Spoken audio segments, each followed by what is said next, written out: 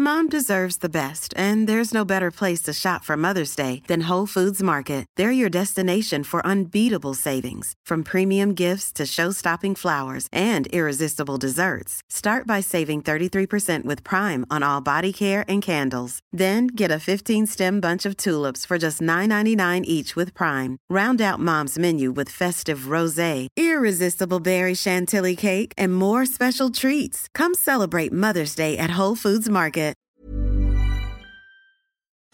It's that time of the week again, the Rugby League rant, fifth and last. Put on your headgear, chuck in your mouthguard and get ready for an hour of nothing but NRL talk.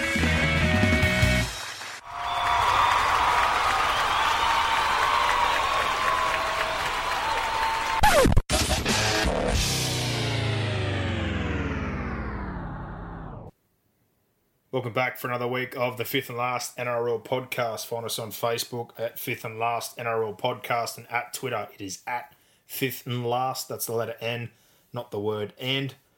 Obviously, as we said the last few weeks as well, if you've got iTunes and you're on there, remember, rate and review us, especially if you've been a long-time listener. Show us some love. Anything else, feedback, criticisms, bits and pieces, we're always open to it. In the inbox and platforms. I've said it again, not only on iTunes now and on Audio Boom or on Spotify, and we're looking to get on more platforms. But Brock, back again for another week and enjoying the football. Yeah, and we're in person. That's right. We're back together, which is good. And we've got a discussion group now on Facebook as well where there you go. People can join and get a little bit more intimate, I suppose, and outside of, the conversations that we have on our page, which are pretty generalised, I guess. We're going to have some stuff. I'll kick that group off today. So if you're on Facebook and you are one of the people that like or follow the podcast page, have a look. I've shared that post today, so you just need to request to join. And I've got it set up as automatic join, I think. But worst case scenario, I'll check that every few hours and approve anyone if I have to. Yep, not a bad way for people to mingle between themselves as well. Yep. I know, again, probably compared to some other pages where they're purely just posting content rather than putting audio content out. It's a bit hard during the week with work and other bits and pieces to constantly be on social media, so something like that's probably a good idea so people can discuss points that I listen to on the show or external of the show just on their own on that page. Yeah. So not bad at all. Kick things off as we do as always when we kick off episode for the week with the set of 6 points, topics, opinions, anything we want to talk about. I guess the first one and the most harped on point over the last few weeks to talk about is St. George. They won. There was a lot of disdain and anger again during the week about a board meeting that a lot of people was hoping was the end of Mary McGregor's reign. We talked about it last week. Like, logically, I just did not see what people wanted them to do. They've got themselves between a rock and a hard place with giving that extension, probably wrongly, as many would admit. But what are you going to do? Dean Young's not the man to do it. They don't want to skirt around the rules and pretend that maybe he's coaching and let Flanagan potentially get into trouble again with Jamie Shepherd. The Wayne Bennett move for next year, all those kind of... Like, there's too much shit going on. The safest thing... Press forward with what they've got. You've already got Flanagan there. You've got those guys on board. And as much as we've said it a million times, it was more the players than anything. Yes, there were some small changes. Yes, it did give them a result. But at the end of the day, I actually think on top of that, the players had a red-hot crack on the weekend for the first time. Yeah, I think the point to focus on out of this game was more how bad the Sharks were. Yeah. They're in big trouble. And they were terrible in that game. The Dragons were good, no doubt. And I think it was just more the energy. The energy of the Dragons was up a little bit higher. It had nothing to do with ability. Their losses had nothing to do with ability. They threw 2 games away prior to COVID and just started the year flat. And they looked and still look to me off the pace in terms of their speed and their conditioning.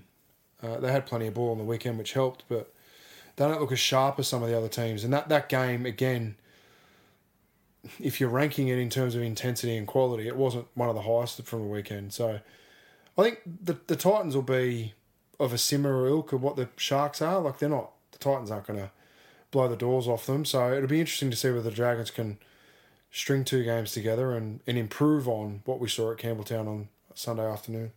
The other point to this, and said this a million times before, everyone's saying Ben Hunt's an iron. Well, I know he plays off the bench there for Queensland and he gets a utility run for Australia, but it's bad recruiting, realistically, if you pay $1.2 million for a half who is now your hooker when you've already got a hooker. You paid good money and you've made him your club captain, etc. And he's obviously willing, and it looks as though on the weekend committed to play in that position where he moves McInnes after 20 minutes into the middle just to play. But it goes back to what I said before. And I know there's been arguments between he bought this player or he didn't buy that player, etc. He basically distanced himself from the fact the other day that beginning of 2018 or so, he said this is basically what I was after, but then he lost obviously Jack to the circumstances that we all know are still continuing. Gareth Widdop bailed out to go home, etc. And that for the most part, he hasn't had full control since said time. I don't think, and again, you can try and put it all on him, but he doesn't decide the figure. That's Ian Millwood's job. Ian Millwood gave a 6-year or whatever plus deal, $1.2 million to Ben Hunt. So why it's good right now to go, yep, that's it, they've solved it. You realistically looking at a $1.2 million player now being a 60-minute hooker. It's still not good business. And why Clune looks good with Norman right now and that solves the problem temporarily, it doesn't fix a problem long term. You've now got a plug-in player for $75K right now in the halves who would get easily a bump up if he keeps playing there for the whole season. There's no doubt about it. You've got $1 million attached basically to Corey Norman. You've got over $1 million into Hunt, who is now, again, pushed a hooker out of the hooking spot to play another position in lock. And I'm not getting into the nitty-gritty of that case that's coming up, but they're saying there's potential that Jack de Belin's case could be thrown out by the end of this month. And if that's the case, he's back playing football. So we've got the thing again where this is all just overlapping. There's a lot going on. There's a heap going on. But in the end, their job is to play footy. Play better footy. More to this point again, about the players stepping up and taking responsibility is what you said about Morris, and we heard during the week. St. George and the whole Dragon situation and McGregor is taking the full brunt, but poor Johnny Morris, he's copping it from left, right and centre. He inherited a hard situation. He's been stitched up with a squad that he's mostly blooded the kids that he's been dealt with coming through, but you got Josh Dugan, who went to a couple of doctors basically in the off-season from all word and tried to get himself medically retired, who's now playing.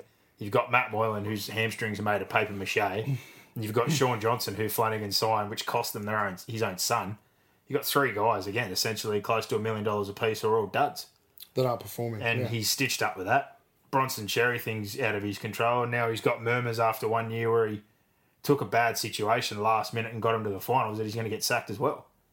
So it's another one of these situations where I look at it and go, well, fuck, there's got to be some more accountability on the group or what's happened beforehand. You've got to cut him some slack. Yeah. And then they're talking about Eddie Jones. Like, God bless Eddie Jones. He's a hell of a coach and he's done good things in rugby union, but he hasn't coached rugby league. No. And then today they talked about Paul Green, and then there's been mentions of other coaches already. Like, poor John Morris. This is another one of these situations where I just sit there and look at it and go, you for real? Yeah. Like, he's taken control of a bonfire. He's dealt with a salary cap exemption that got put on him because of Flanagan. He's got 3 or 4 guys there that are holding up anything else. They've struggled to squeeze all those young kids in as is, and they were trying to squeeze Sherry in, who was potentially going to go to the Roosters. Now they've lost him. Otherwise, like, this is not a making of his situation. And similarly, again, you watched that game the other night. People like Sean Johnson, Josh Dugan, etc., guys on that money, or Moylan, like, is he doing poorly with his rehab? Does he not take it seriously? Or is he just injury prone? I don't know. But probably a mixture of all that. Like, and the other one is Paul Fafita. Like, to no circumstance of his own, he's been great for a long period of time now, but that knee must be really bad. We heard a lot in the off-season that it wasn't good. Yeah. He was not moving around well at all. No, he wasn't. That one, to me, looks like grounds for a situation where you might be able to sit down at the end of the year at some stage and say, like, you know, are you willing to move on, or can they get him in that position to be able to operate on the open market? But, like, they just look slow. Like, if he loses his mobility, that's massive. The big part of him is the engine, the movement, the footwork, and you've got Aaron Woods there, who already knows one paced. So if you've got those two in the front row now, and if he's hobbled and then you've got one paced Woods, it's definitely not helping your middle rotation. And then to be stitched up, as I've said, with those few guys on huge money who just have not delivered at all. It's not the doing of the current coach. No. It's a hard situation. If anything, support him through the season. Try and get moves here where if it is Dugan moving on or Matt Moylan, there was a million teams linked to him apparently in the off-season. Yeah. Maybe you have to pay some of that wage to get him off the books. I don't know. But maybe they're better off. It's certainly not of John Morris's doing. No. He's walked into the majority of the decisions that are there. And then now you throw in the Bronson Xerri situation as well. And then they're talking about other coaches already. He got you to the finals and steered you through all this shit. The other thing that concerns me from John Morris's perspective is what he said in his post-match presser, in that, he hasn't really spoken to anyone at the board. No one's told him about, or even reassured him about his job. It just makes it a really hard situation. He sort of said, look, it surprised me that my job's under pressure. No one from the club's spoken to me. I had to hear it through the media after a win. Yeah. And I'm going to roll one more. more. They're a club on tilt. Yeah. The Sharks at the moment, aren't they? Something's got to give. I'll roll one more into this one because we have another piece that we picked up before this. But just to finish off, if anyone should be under pressure, and rightful pressure, and again, I'm not the one, I want to level things at coaches, I want to support coaches, but Paul Green, the grand final, then the miracle run into the grand final. I know since then people will say, Morgan's been injured, or McLean, and these guys have been injured, but every year they've made moves or had signings or had kids come in. They've had things happen to try and regenerate or roll over again. And with that, nothing's changed. Yes, they've had some bad injury luck, but just everything seems stale up there. Yeah. Everything seems so-so. Everything seems the same. And if getting Maguire and McLean up there with Taumalolo didn't work, then this year it was, we need a backline recruit. So they got back Valentine Holmes. They got Isan Masters. They got Hamaso, who you saw play last week. They got Drinkwater last year from the Storm. Like, it's not as though they haven't been bringing players in. Nothing's changed. Mm-hmm. And on top of that, some of the signings or some of the guys they've kept, like Gavin Cooper this year, no offence, he was injured, but he looked off the pace last year. And straight away last week, he was put back in the lineup.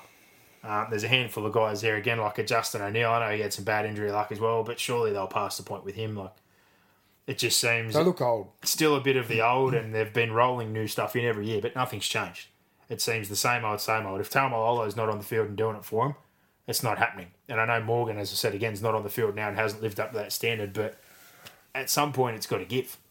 And then last year the word was that Morgan was off with Green because Green basically sprayed him and had a crack at him, and a lot of the group were off. So when you look at that, yes, he's been successful. They've played finals. They had the miracle grand final run after originally winning the 2015 grand final. But I think if anything's coming to a halt, that's one of the situations where I'm looking at it going, well, they've bought you players. They've turned the roster over. They've got you Robson. They've got you Masters. They've got you Holmes. They got you Maguire. They got you McLean. We've had kids push into the squad. Like, what's it going to take? Yeah. You got Clifford, who was the under-20s player of the year, who's not playing good football. You got Drinkwater out of Melbourne last year, who I really wish is still at Melbourne. Like, that's a legit situation where I'm looking at it going, it's not getting better, bar some of those small injury things. But even when everyone's there, I'm still not seeing what I should be for the investment and what they do every single year. Like, that's a legit situation where I'm not after the coach, but I'm looking at it going, okay, well, something's got to give here. They probably do need to roll some more players over, but it's not like they haven't been getting in the market every year and getting quality. No, he's certainly under pressure. He's under pressure. It's a top 8 roster. Yeah.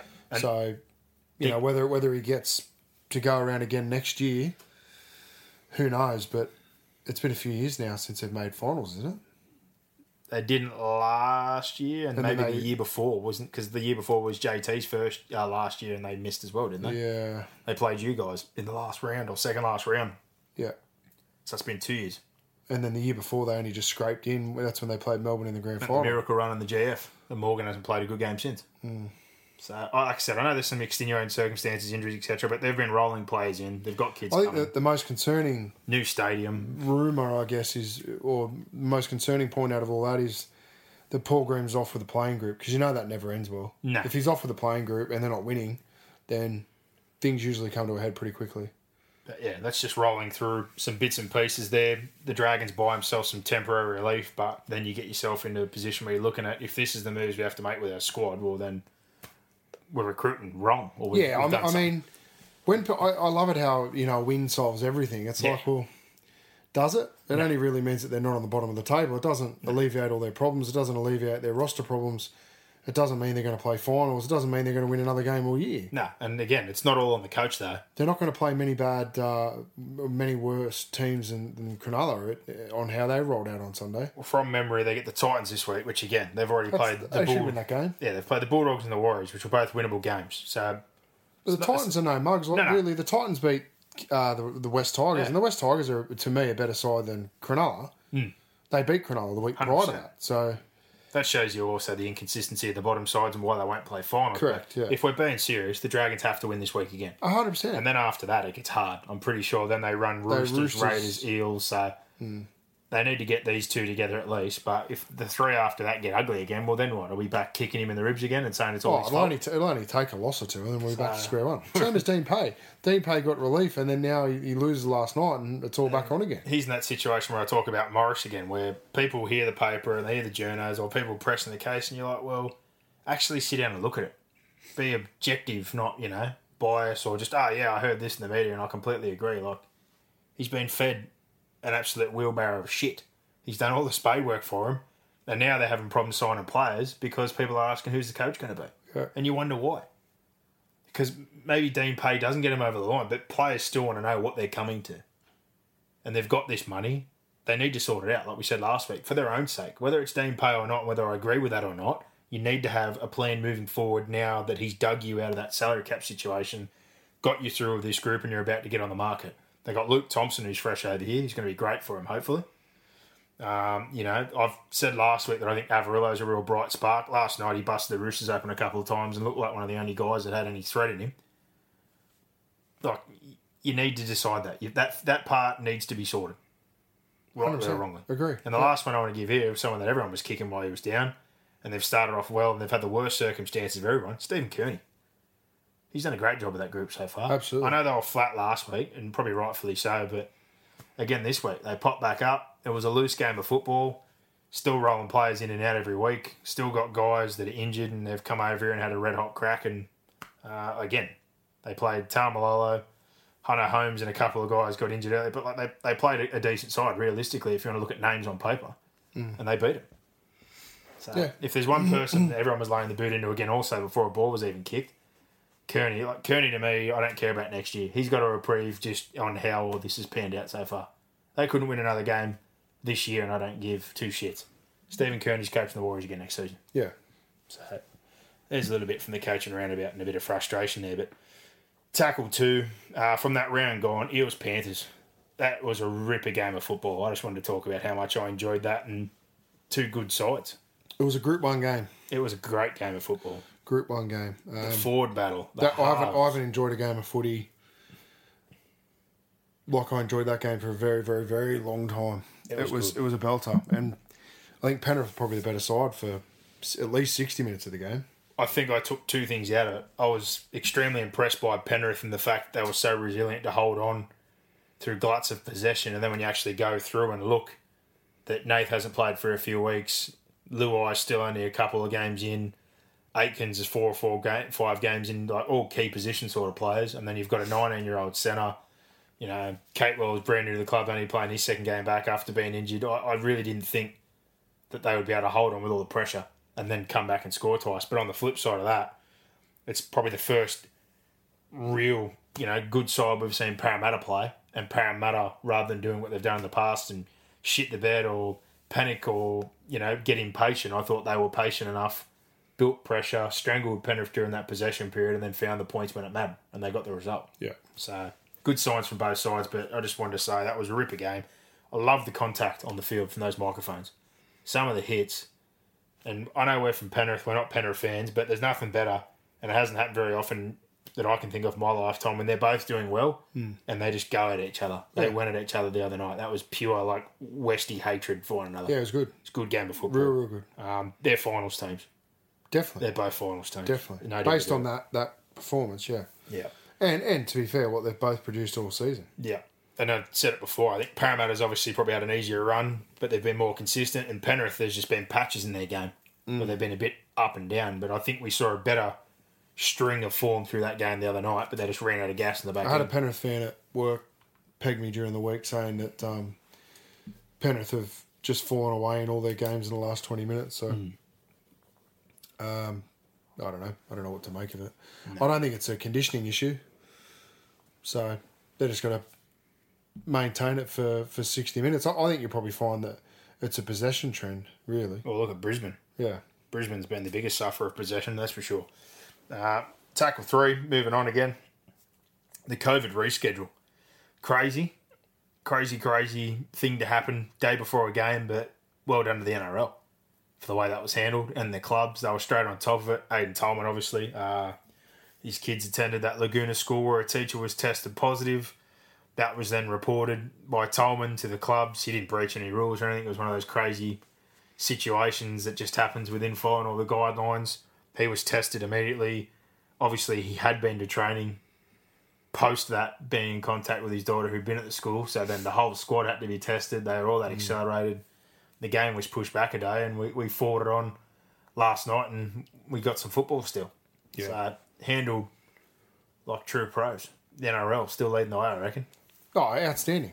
To put it on, when I read it, I was like, oh shit, the game's postponed. We got big and then trouble. I clicked on it, it said Monday night. I was like, oh, even better. We're going to get the test. We're going to test these players. We're going to get that. He's still going to be isolated for his period of time. There'll be another test to make sure. Like, it was just so well handled. And then again, that was my next point that we got here, tackle 4. Monday night football. Bring it back. I enjoyed it so much more than Thursday. Like, I love a game on Thursday, but I've got to go to work on Friday. And I know I've said this a million times and everyone's heard it. You got to go to work on Tuesday too, dickhead. Yes, but Monday is a reward. Monday is the worst day of the week by far. A game of football on Monday night is like cracking a beautiful can of Superdry and just ripping in it on Saturday. Or having some of the Colonel's finest, fresh, hot drumstick at top of the bucket into my gob. It's just top of the bucket. It's good times. It's a warm hug on a Monday. It's great. It's like Nan's soup when you're sick. Yeah, no. Monday night football. It's so much better than Thursday night football. You used to eat that shit, not me. Oh, yes. Yeah. I just prefer Monday to Thursday. I don't even want to go into it. Why? Monday's way better. I think they can do both. They could have Thursday and Monday. This bullshit about too many 5-day turnarounds, please. I don't see it as an issue at all. No. You have a handful of 5-day turnarounds. Just means coaches, you got to train once less in that cycle. Bad luck. Yep. More recovery. And again, I've said this before from my experience. That's what it is. The coaches complain. It's not about coaches complain about player welfare. The player welfare should be in the fact that recovery. You recover, yeah. And we all know this. In the Super League, they play Good Friday into Easter Monday. They get a 2-day turnaround. Well, did you hear that the other day? Apparently their relaunch is in August, and they're talking about doing exactly what Simon Wolford said was insanity to start with. They're going to play every 3 days or something to catch up. How good. So they're talking about doing Sunday, Wednesday, Saturday or something crazy like that, where they're like 3 days. They're going to knock out the rounds to get things back up to where it needs to be. Because they need the money. I just thought, they definitely need the money, but I was like, wow, you're going to be some sore bodies if you're playing every 3 days. Yeah, good. That's going to be turbulent. Hope their squads are healthy. Think about it, like back to when we were playing junior rep footy and schoolboy arrival I know cup, like it was.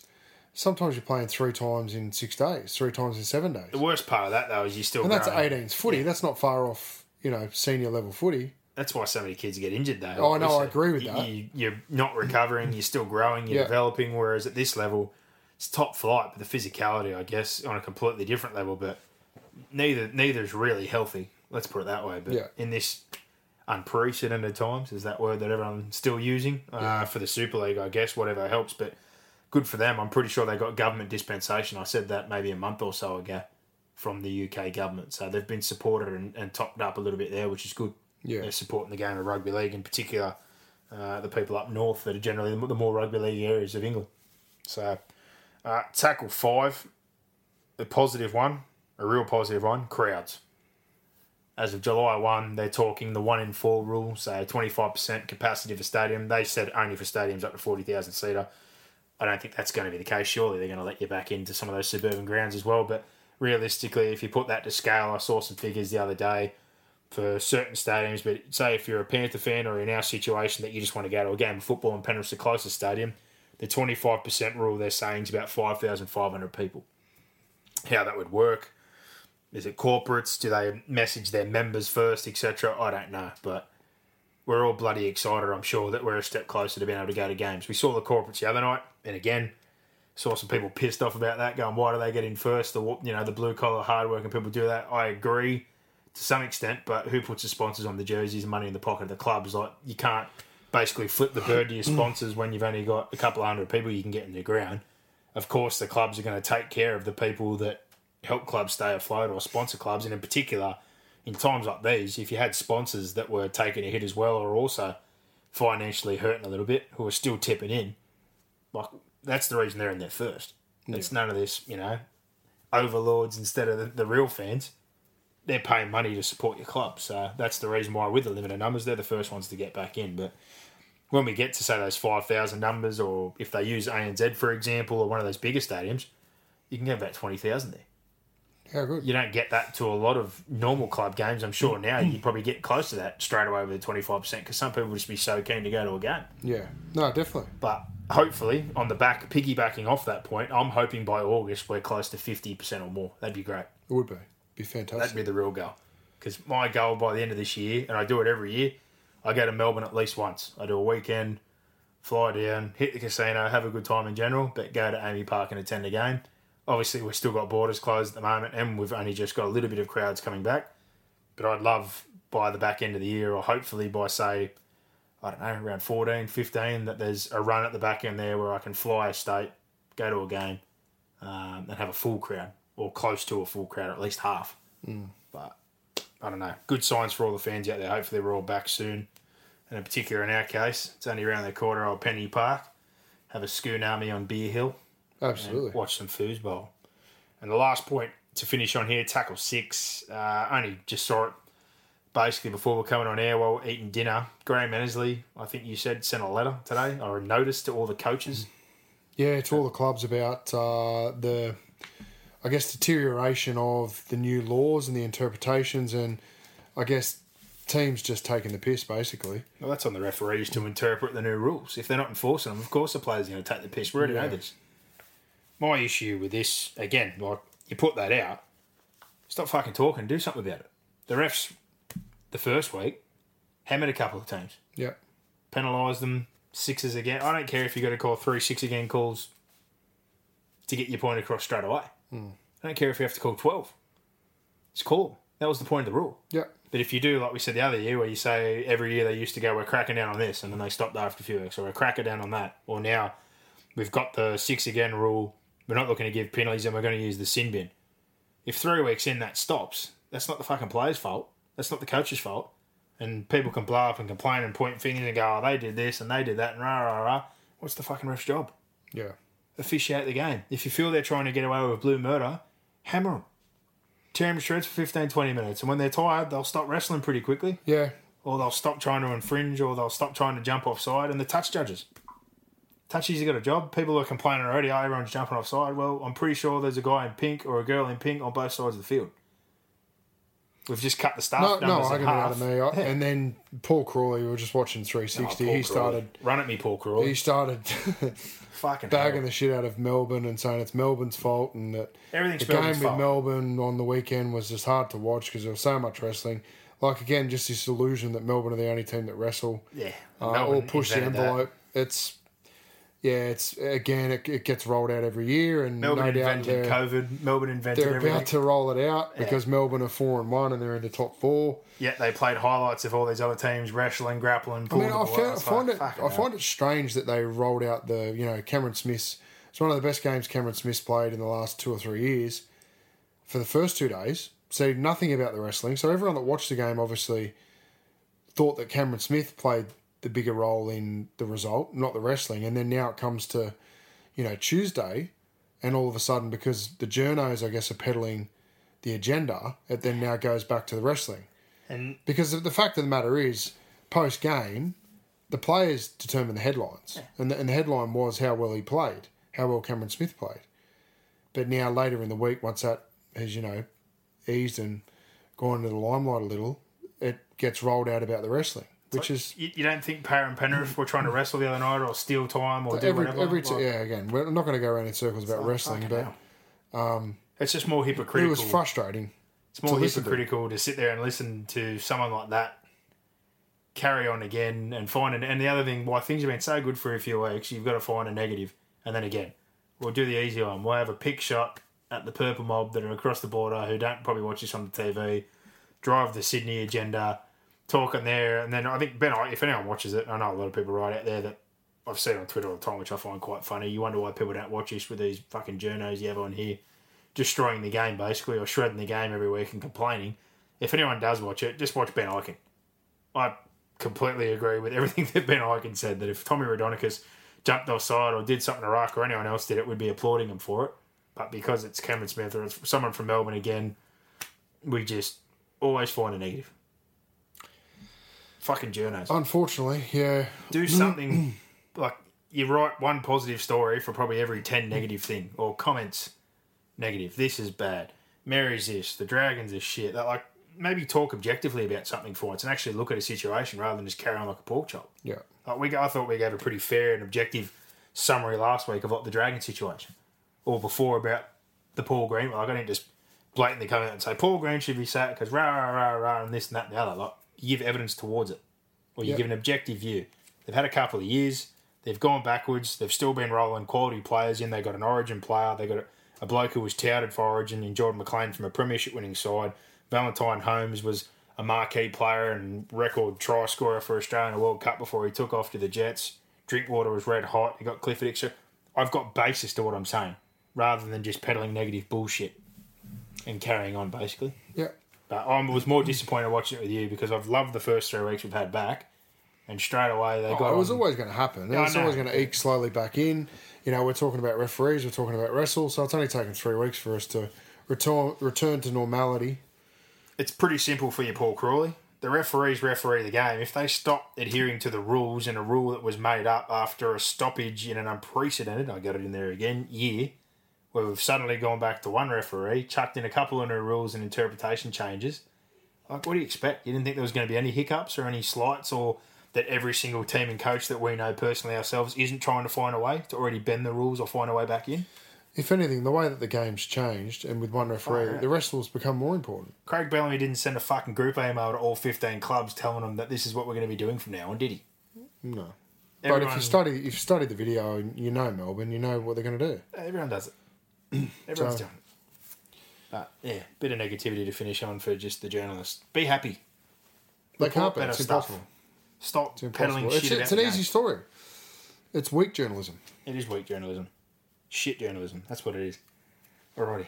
What frustrated me was the fact that they won't get anyone on from Melbourne to talk about it. Yeah, exactly. That's what they should do. If you want to criticise, at least give the person you're criticising on, and because they always do this backwardly, like they won't have anyone from Melbourne on for the next 6 to 8 weeks until this eases, and then all of a sudden at the back end of the year, because Melbourne will be going good, all they'll want is access to Melbourne players and coaches. And the one thing they'll do they'll do it without the other journos there who are throwing the pot shots. Yeah. It'll be Benny and Kenty, and Kenty will be quiet because he generally lays the boot in as well, and it'll be Ike asking a couple of questions to Smith or someone, and it'll have nothing to do with any of those things. Yeah. If you, like you said, you want to get right to the tooth and nail of it, get Craig Bellamy on. Talk directly. He does Bellamy's bunker, he does bits and pieces of Fox. Let's get him on with all the journos and see what they've got to say to Bellamy. Yeah.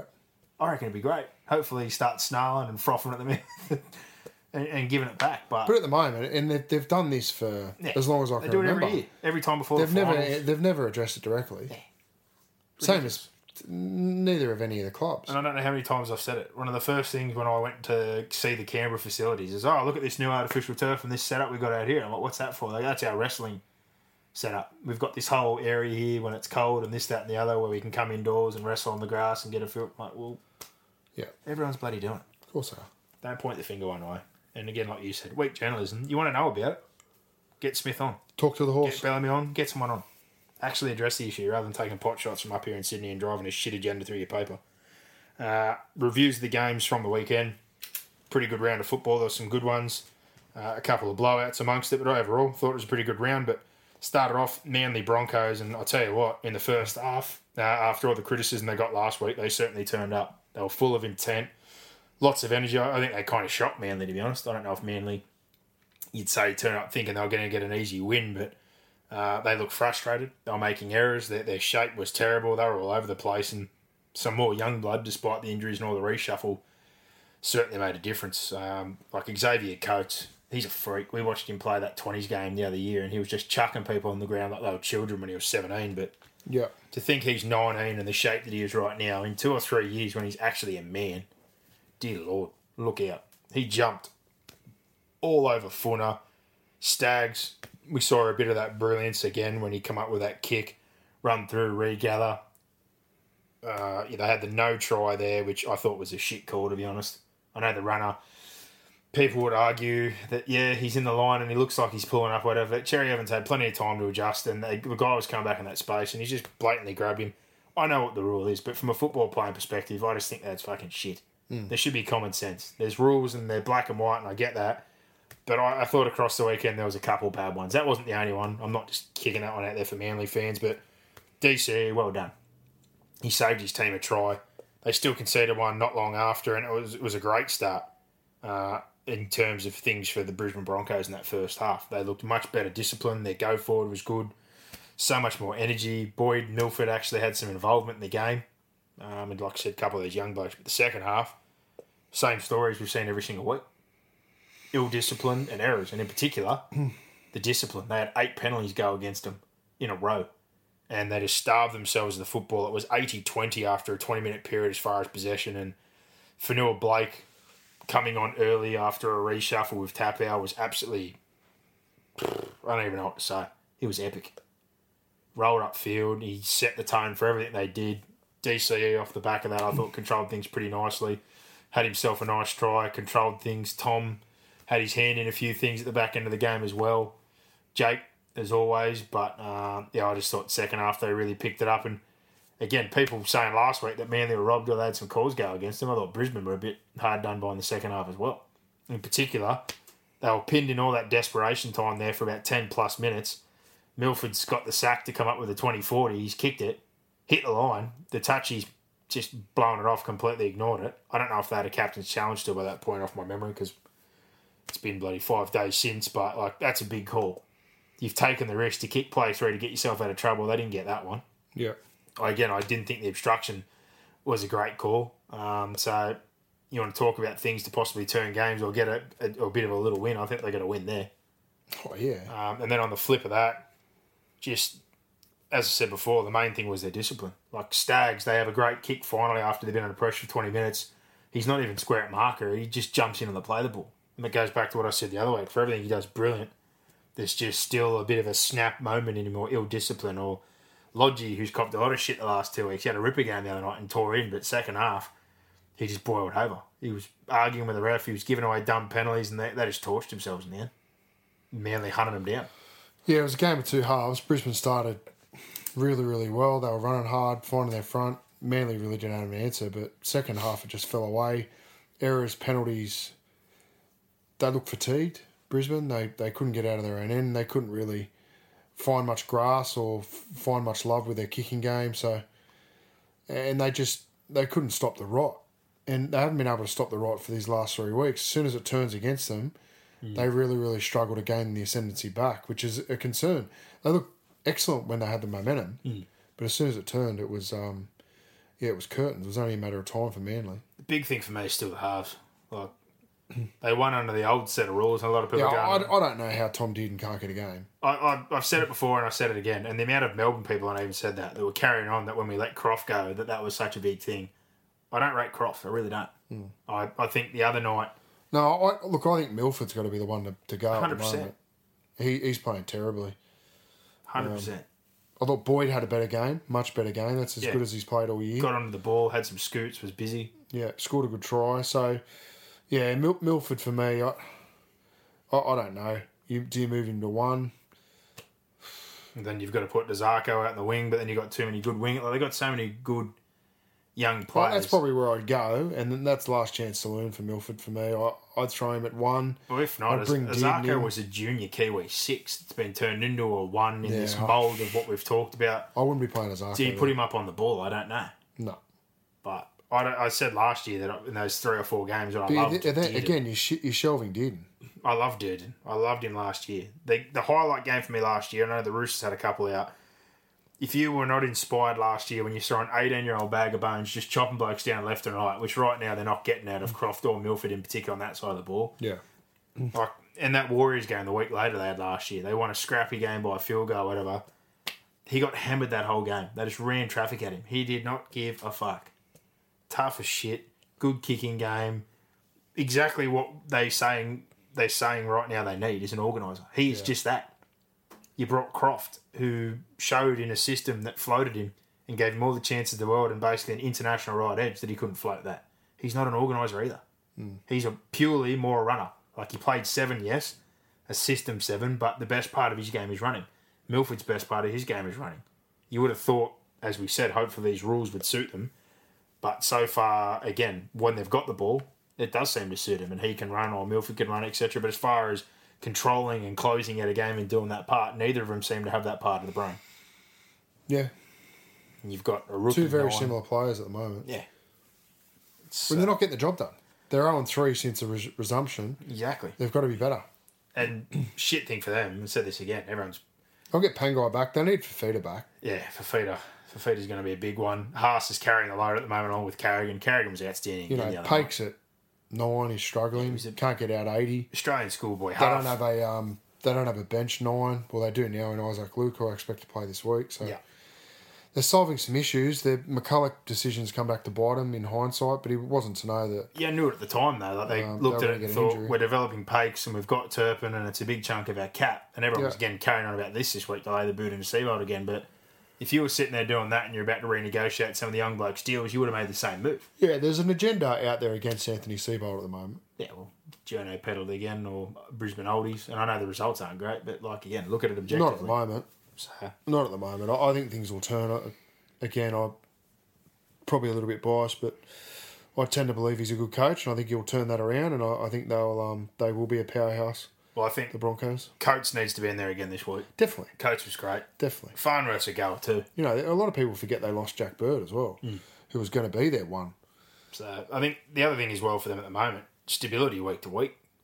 Like again, they've this had week, a shitload of injuries, Staggs and they're young. Injured, Arthur's is injured. Like they've had a couple go out again. You know, not to compare, but we understand what that's like at SG ball level this year. We were, you know, in an 18s comp, pretty much running at an under 17 side because we had so many injuries to on age players, and it makes a massive difference. 1 year of age makes a massive difference. No, especially at that age group when they're really hitting their straps. There's some men and there's some boys. We had boys out in the field at times. Yeah.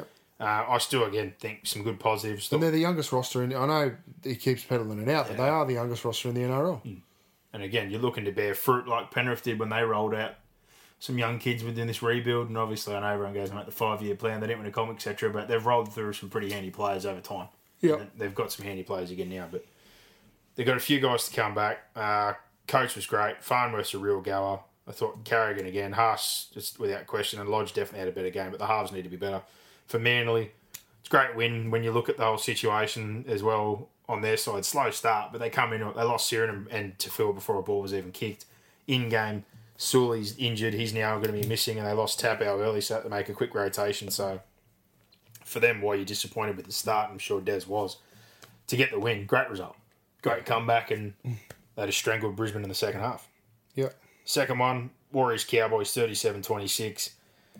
Was it the cleanest game? No, but I found it very entertaining. There wasn't a whole lot of good defence going on, that's for sure. Yeah, I didn't want it either. There was 12 tries. It was back and forth. There was multiple lead changes. I think the lead changed 4 or 5 times both ways before the Warriors got a break, just with a bit of a glut at the back end of the game there where Hiku got some early ball, and we're seeing centres in these new rules with more space getting that early ball rather than that shape, getting himself in and scoring a try. Then not long after, Egan had a kick that was obviously planned for, and they come screaming through, and Hickey got it again, and that just seemed to be the one that broke the back for the Cowboys at the back end. And we look at this, you know, they come into it. Tamalolo, a lot of people are going, oh, they contained him, they did such a good job, rah, rah, rah. He clearly wasn't 100%. They forced him back early, and again, proving my point, like they're putting way too much of a burden on him. I think Maguire's been having a red-hot go on these rules, and he's busy as, but he's not an impact forward, he's a worker.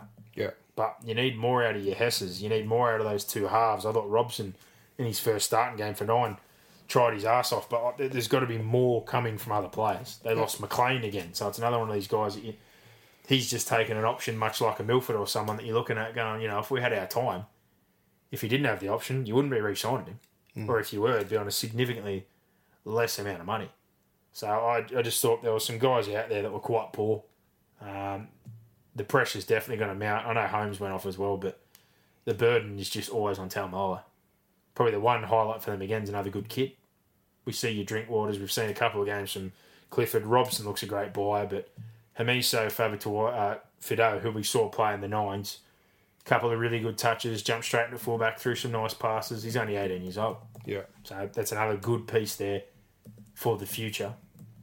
But funnily enough, again, you've just spent $1 million on Valentine Holmes, and you have someone like that. in the wings coming through, and they're saying they want to play him as a winger, but generally he's been a fullback the whole way through the grades. So if you knew about him, I'm not saying you don't go buy Holmes, but again, this is those things when we talk about moves or recruitment or planning. I think they were just set in, they were going to get Holmes, They really wanted him. Holmes wanted to come home. They pushed on it for the year before, they've pushed on it then, but you've basically neglected, like, if we got a real winner right here, like, I don't know. I'm not saying he's better than Holmes right now, but he looks pretty bloody handy for an 18-year-old. So, Warriors, full credit. They were flat last week, they bounced back this week. Again, some of those veterans, Hiku, one of his better games in a long period of time. Harris was outstanding again. Nickareema's certainly suiting these new rules when they're rolling. He's just able to run, cut and dice through. He's a pain in the arse to tackle. And then you got Blake Green, who, good game the first week, bit off last week when they were on the back foot making errors and weren't playing good football. But when they're rolling forward, he's a great number 7. Controlled, kicked well, steered him around the park. They were good. They deserved their win. Yeah, agree. Couldn't agree more. Eels, Panthers, like we said, what a game. The speed of this game for as long as it was and the intent and the contact, like I thought that speed maintained for almost the whole first half and probably 20-25 of the second half until Panthers sort of wore down a bit. The general intensity across long periods was insane. The contact was outstanding. It's the best game I've watched this year, by far. The possession... Agree, yeah. It was unbelievable. Unbelievable game.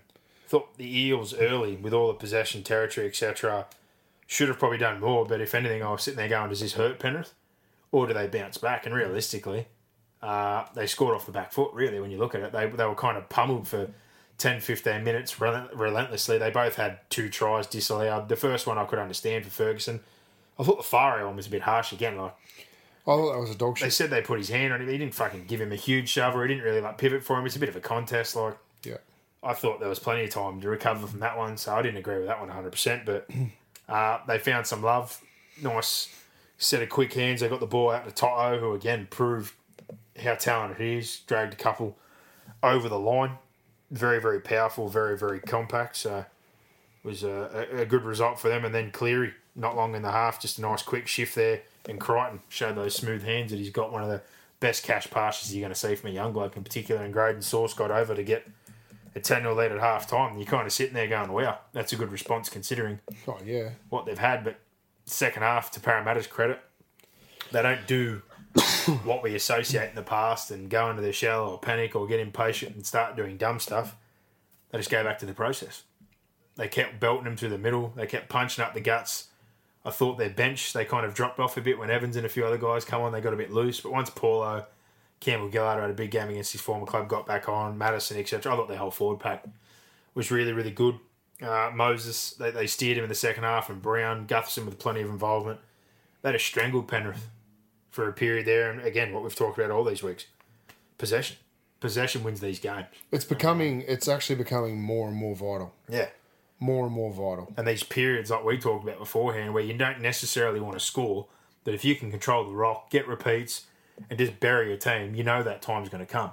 And it came for Parramatta. They scored 3 tries in 5 minutes, where Penrith had just defended. They had repeat sets down in the 20. The first one was outstanding by Wanga Blake, but realistically, it's a one-on-one miss with a man standing flat, and he did what you should have done. He just choke-slammed Crichton, got himself in. Next set, straight away off the kickoff, Nathan Brown, pivotal.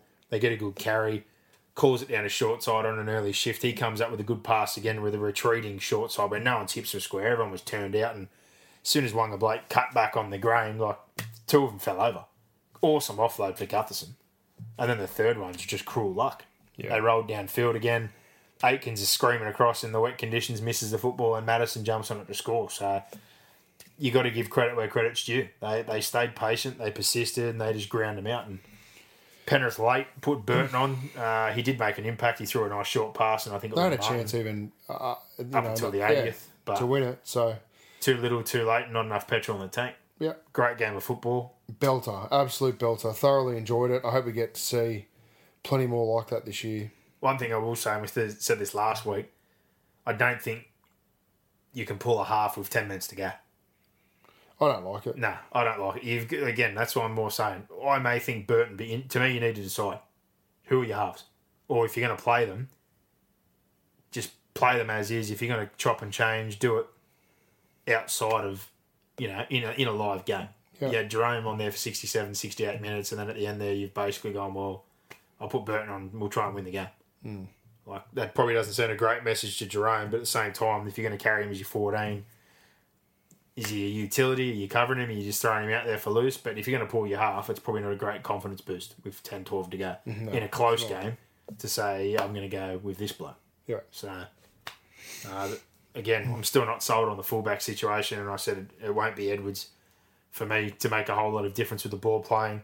As much as I like Crichton where he is in the centres and he's been great there, I still think that if you can get Naden in the centres, get Crichton possibly at fullback, or try Luai there if you want a ball player, there's just other options I'd prefer to try and solidify more spots on the field. But no doubt about it, they're a good team. But Parramatta, that's the first real test. But the biggest test and the realest test is this week. They got the Roosters. So, yeah, Campbell Gillard and Wanga Blake. Massive game. Probably the biggest game that we've seen, a club game we've seen this season, no doubt. It's all well and good to earn your paycheck against your old club, but like some of the other night going, after that, why would you have let Wanga Blake go? Well, that's 1 in fucking 6 games for Wanga Blake. If Wanga Blake was playing like that, he would never have been let go. Pushed out of Penrith. Simple as that. And the other thing as well, they're going, he blew the guy that replaced him. Crichton still had some good touches the other night, and he's 19. He's young. Wanga Blake's mid-20s, and they had him there for years. Blake had plenty of chances to solidify his spot there. But that game, how often and did we also, see that game? Crichton's on a lot less than Blake. 100%. And that's the whole But how many reason. times did you see that game? Yeah, that's right. So this week, again, for everyone carrying on about that sort of things, like Wanga Blake, do it against the Roosters. Yeah. Come up with those kind of plays every second week at least, or in games where you're not making such big impact plays, like at least be busy. So, there's plenty of raps like, I bet they regret letting those two go. I'm like, well, fuck, up until those games on the weekend, I barely sided either of them. Yeah, correct. So let's see that more consistently. And again, both going to get a real challenge this weekend. I think Campbell Gillard's made a good start to his Parramatta time, but real forward pack coming this way. Jared, Tokiaho, Radley, Crichton, Cordner, etc. The Roosters rotation. This is a great test this weekend. Yep. It really is. So I'm looking forward to it. It's going to be a ripper game of football. But those guys, as we said, were good. Still really enjoy the progression of Dylan Brown. Think he's only going to keep getting better. He's bloody 19 years old. Crazy to think about. Paulo's minutes, the way he's been playing as well. Madison, shit circumstances, don't agree with him, but great boy. It's worked out really well for him. Penrith, same old. The Fish, how good's the Fish? Jeez, he goes hard. Yeah, going tremendously well. Yo's been really good as well. Coruscant new role. Added a different dimension to their attack. Yeah. Cleary was good. Yeah, he's A few solid. times, buddy, again, he goes to the line. He doesn't have an option inside. He doesn't have an option outside. No.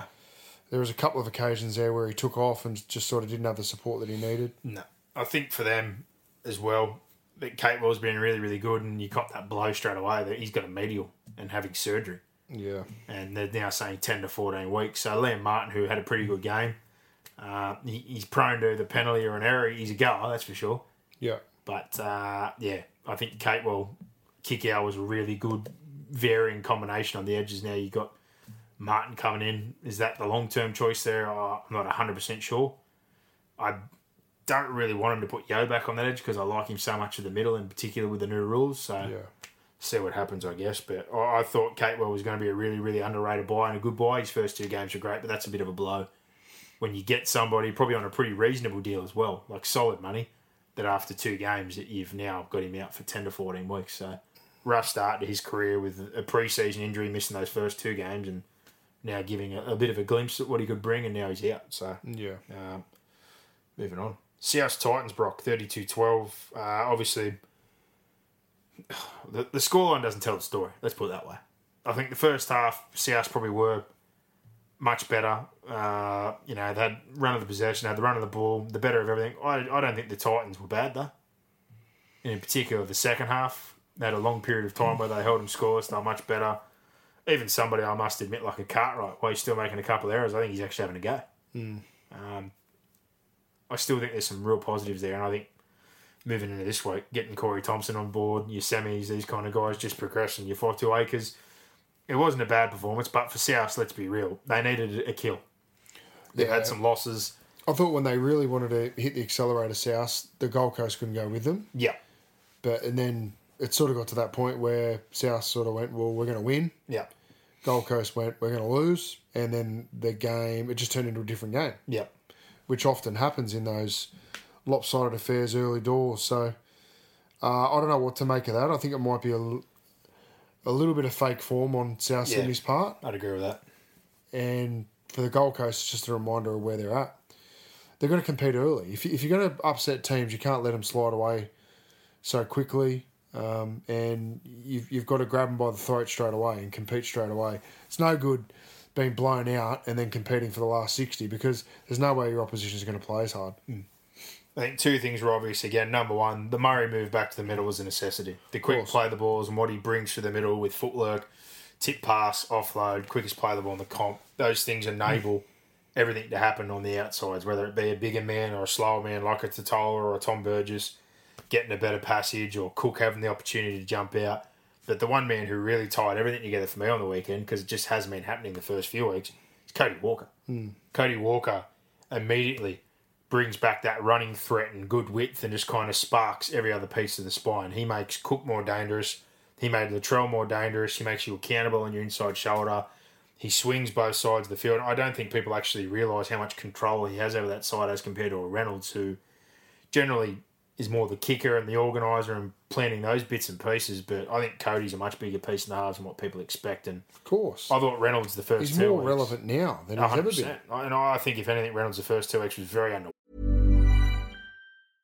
Hey, I'm Ryan Reynolds. At Mint Mobile, we like to do the opposite of what Big Wireless does. They charge you a lot, we charge you a little. So naturally, when they announced they'd be raising their prices due to inflation, we decided to deflate our prices due to not hating you.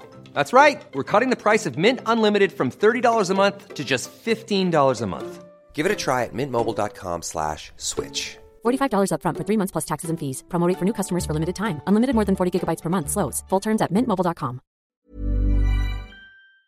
Overwhelming. He needs Cody Walker. And Latrell needs Cody Walker. And we saw his best game as a result of Cody being that threat, playing fast and digging in the line and getting good one-on-ones and opportunities to show his ball-playing skills. He easily had his best game, and I know a lot of people, again, giving context to carrying on like he's proven a point, and Wayne saying, you know, it's his best game and they're going to prove you wrong, this, that and the other. But again, it's the opposition. I want to see that game, that whole game against the Chooks. Or I want to see that whole game against the Melbourne. Not pieces of it, not patches, not one pass, not a couple of carries. Like, and when we talk about quality, it's all good to go that one pass. Like, look at Tedesco last night. Yeah. There wasn't just quality, there was quantity across 80 minutes. Like, to be an elite fullback or to be the best fullback in the game, it's 80 minutes of just relentless work, pushing through the middle, organising your defence, throwing those passes, sweeping around to both edges, trailing through the ruck, pushing on offloads. Just so much to it. There's some good signs there, but I'm not going to get a chubby over what he's done against the Titans in a game. That's probably the only point for a lot of people getting excited again. I'd agree with that. So I think that's a pretty fair point. For the Titans, I guess just keep persisting. Thompson, to me, is a great move from Tigers. He's Great a goer, move. wholehearted. Love him. You got Brimson injured for the time being, so you've got somebody to put in there. Strengthens the rest of your team because you can put Semi back permanently on the wing. He's good in yardage. Kelly's been better. Just keep plugging away. And again, if those older guys aren't training hard or pushing to get themselves back in, and the kids, even if they are making mistakes or struggling, are just doing a better job or caring or making an effort, that's all you want as a coach. So, no doubt. If Holbrook pushes this bus the whole rest of the year without playing a Wallace or a Boyd or any of these kind of guys, if they're not up for it, I would not be bothered as a Titans fan. No, I like where we're going. Yeah, I'm 100% with you. And I hope Beau Fermor's healthy soon. They got him former under-20s player of the year from Newcastle. If he gets healthy and good to go, get him in. Get him on the field. Yeah, blood him. They're talking about trying to pick up a few other players. There's nothing really solid just yet. The Tory Compson one was the real big one that was out there. They got that across the line. Tanner Boyd, same deal. He's getting little bits and pieces there. He's actually a half, not a hooker, but they're getting him some game time. I think Fogarty's doing a good job, but if they get to a point where maybe they want to get Boyd in and keep Fogarty as the 14 or something, get him more game time, whatever works.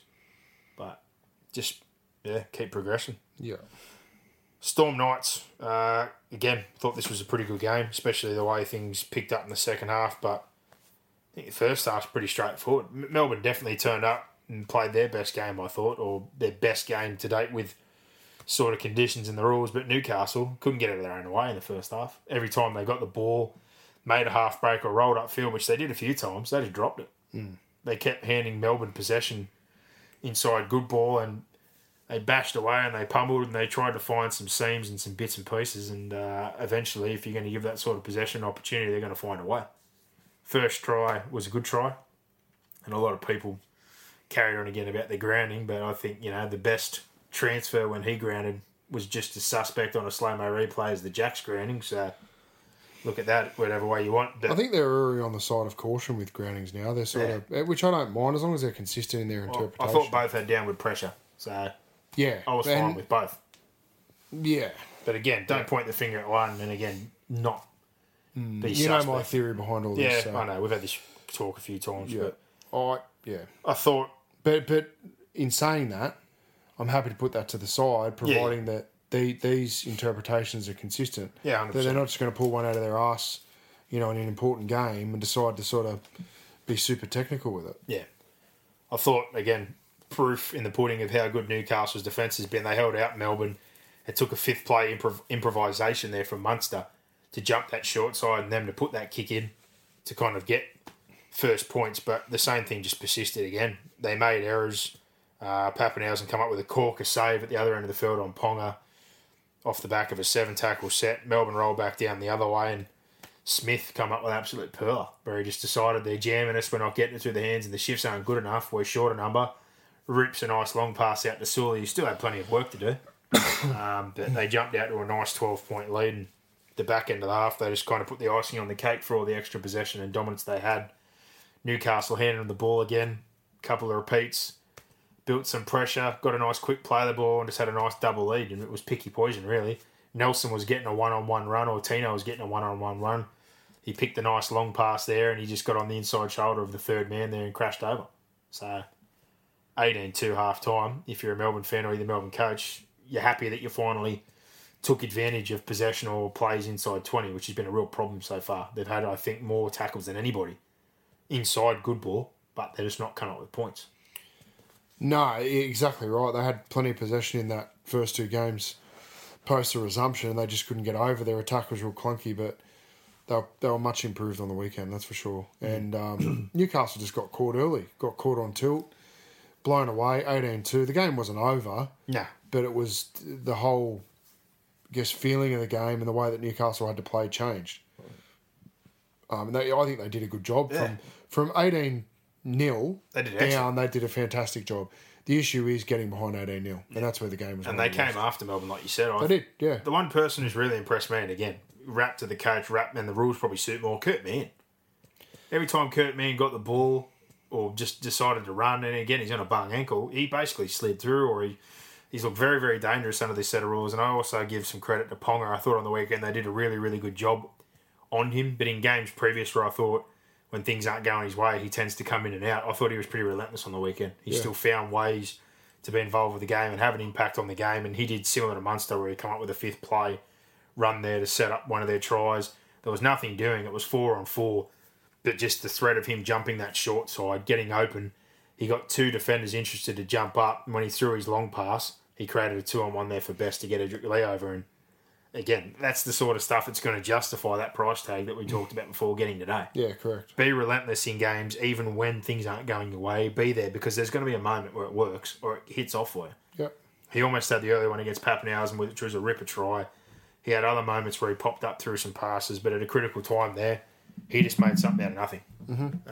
And a lot of people, again, after the fact, easy to attack, want to go back to the Clemmer moment, and so that's what cost him the game. I don't think it necessarily cost him the game. Me watching I thought it was a shit call. It was a shit call. But I certainly don't think it cost him the game. I'm not putting the whole performance down to that, though. No. Like some people did. So I watched it today because I missed it on the weekend, and I completely agree. And more disappointing probably for me, I love Dale Finucane. He's a tough player. Clem definitely got to him early or decided to hit him, but he shouldn't have laid down.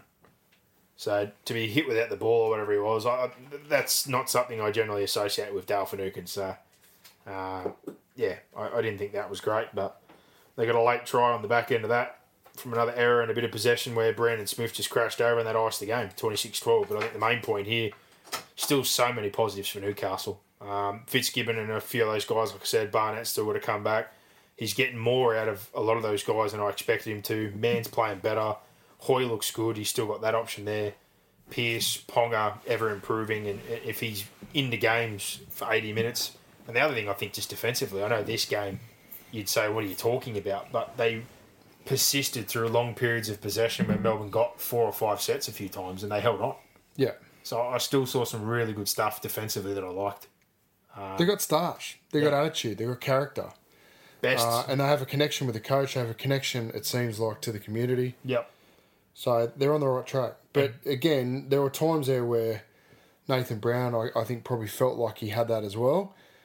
But it was the consistency and the longevity of it. And this goes back to that point again where don't overreact every week. Like week 1, it was the Raiders are the bee's knees. They're going to win the comp. Melbourne are dead. Newcastle knocked the Raiders off and everyone's like, holy shit, they're a premiership contender. This is it. They're the real deal. Yeah. And after 2 weeks of Melbourne being terrible, they roll up into Newcastle, have a good first half and get away with a win against them. The advice I give is trust your eyes, not what you hear. Yeah. Don't be one of those people that has their opinion formed based on what other people say. Be smart enough to have your own opinion. And again, be comfortable with it. We're still 3 weeks in. But for anyone after 1 week... Oh, I'm not set on anything. I think... I probably am. I think I'm starting to separate the teams. Yeah. I still think your Raiders, your Melbournes, like the Roosters are the one for me that you look at and just go far out. Like, good luck beating them. I still think that top 4 or 5 that we spoke about, I'm still on them. Pretty keen on them, yeah. I think your same teams. You got your Raiders, your Storm, Roosters, Para pushing himself definitely into that group, like already having 5 wins. They're a majority of the way there, and after what I've seen from Newcastle now, I'd push him in that group as well. I'd push Penrith in there as well. Yeah, and again, they're another one. Get Cleary back, sort out the halves situation. Even though Capewell went down, like they're probably 6 teams I'd sit there and go, I'm definitely sold on them playing finals. I think the back end... There's probably 6 teams you could say aren't playing finals as well. Yeah, and that's what I was going to say. I'd almost be happy to say Manly purely because I think there's so many bad teams outside the 8. I like Manly. And you know the change I made, I put South out. I'm not sold on South, and I held them and I'm happy with that now. Yeah, I'm not sold on South. And I left the Cowboys out, left the Tigers out. So I'd happily say the one Cronulla, Titans, Dragons, Bulldogs, Warriors, Dogs. I'd leave the Warriors in just for the moment, but those 4 at least, I'd say, are gone. I'd say that I'd lock those 6 in that we went through. I'd wipe the Cowboys. Straight away, you got 10. I'd wipe the Cowboys. I really think there's probably 6 there who, Cowboys and Warriors, I'd be almost comfortable chopping. Even the Tigers again, like to win that game and then go and lose. And then who are you looking at then? You're looking at Tigers, not Tigers. You got the Broncos, South Broncos. And there's one other. No, that was it, basically, from what we said. We had 7 teams. So you're basically looking at South or the Broncos to sort themselves out to hold the top spot. Yeah. And Broncos, with the rules and everything, like I put them in where I had the Cowboys to start the year. That was the only they're pretty team. much Manly. They were pretty much fighting over 1 or 2 spots. Yeah. I think Broncos get some troops back. They can slide into the back end. Oh, they can. Yeah. But they've been absolutely cruel to start this kind of period, unfortunately. Yeah. So, I think still plenty of good for Newcastle. Best is only going to get better with more games. Like I said, Fitzgibbon's back this week. Barnett. And the best part is you've got guys playing hard or good depth coming in. Like Matauti the last few years, I've kind of been like, I don't know what he is and I'm not sold on him. But filling in during this time, I think he's been great. Yeah. Glasby, Guerra, a lot of these guys are waking up under O'Brien. And that's what you want. Because when these other guys come back in, you've just seen what your depth is. I think Brodie Jones' few games have been good. Chris Randall's one game is good. Not only do they have good players in their starting side, but they've got good depth.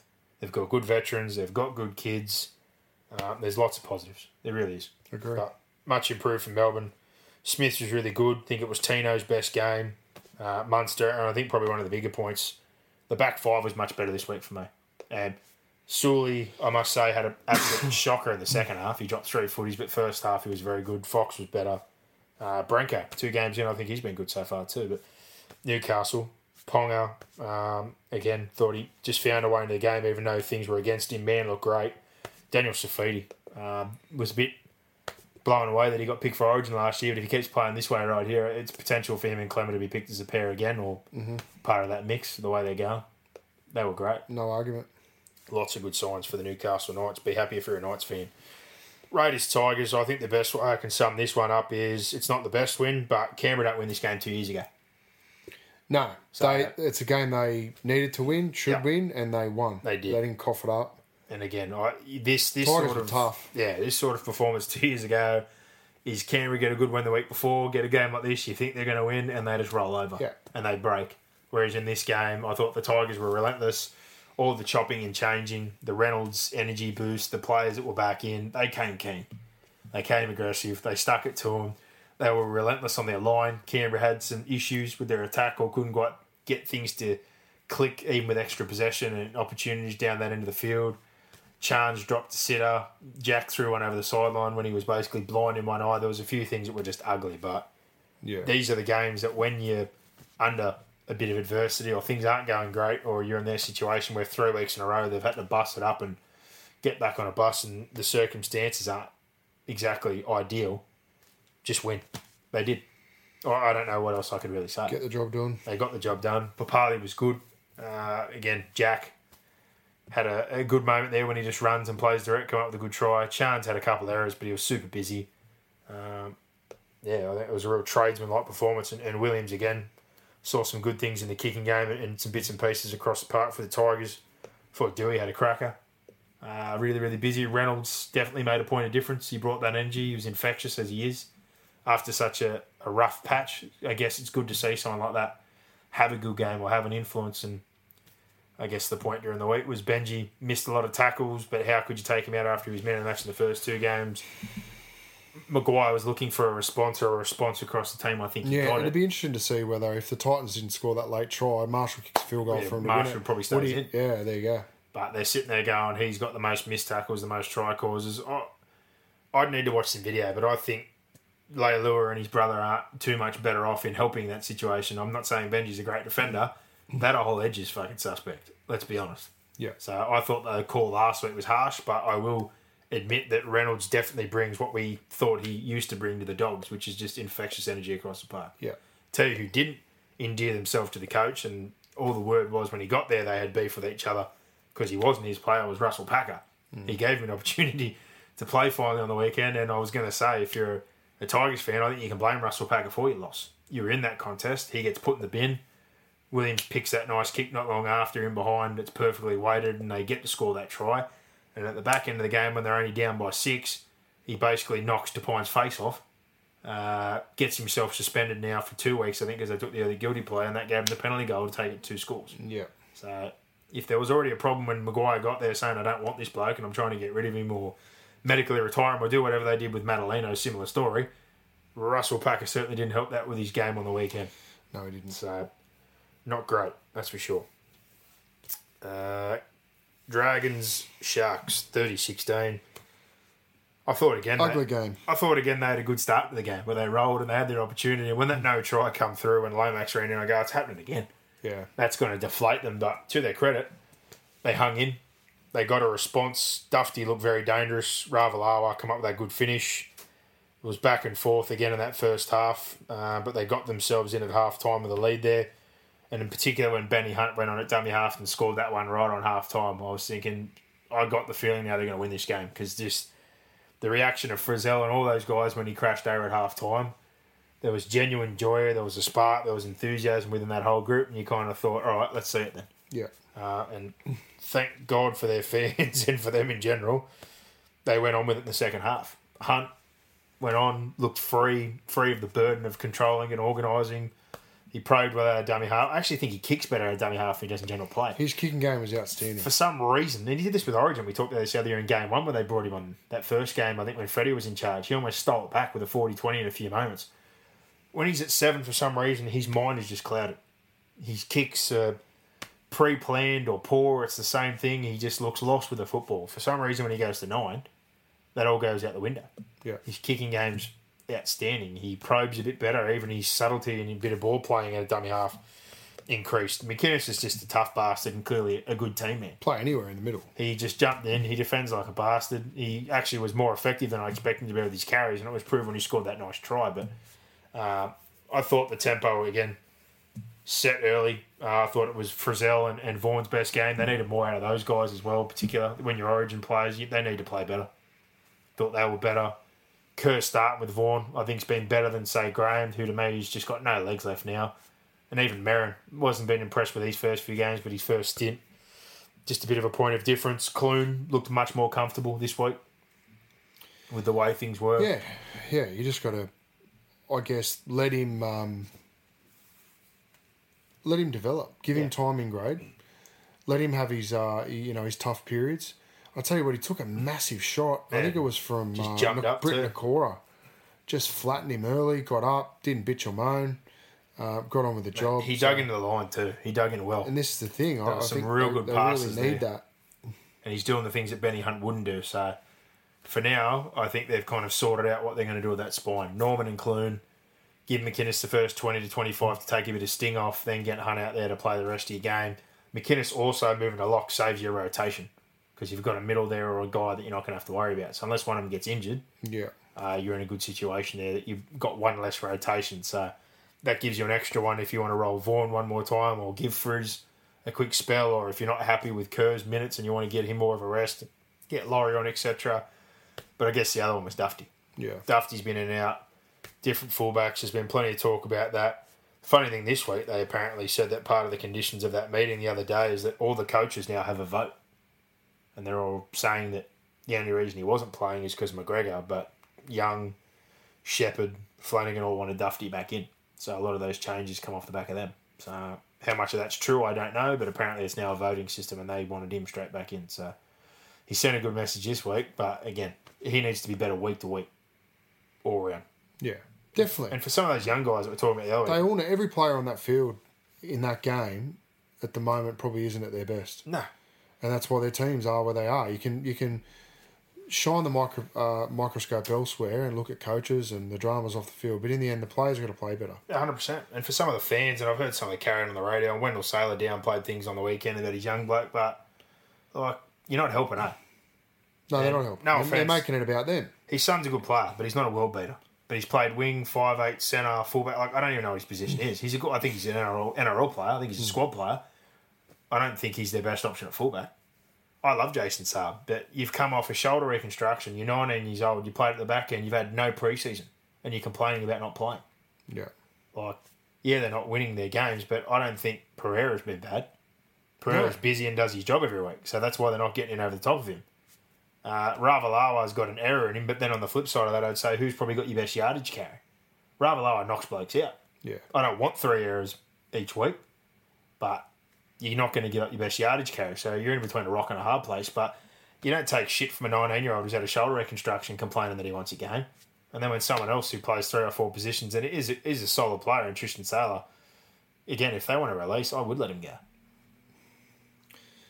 It's just one of those things. Young players want it all early, want it all straight away. Exactly. And I think what's not helping McGregor is the performance of some of his senior players. Because if they were playing well and winning games, even if they were playing well and losing games, that pressure wouldn't be there. Exactly. So this is just extra pressure placed on by the players to the coach and the coaching staff. So they need a win this week. If they can string 2 in a row, it's going to ease some of that pressure. Quieten things down a bit. Yeah, and it'll support the selections that he's making. And it'll ease the burden for everyone within that NRL squad.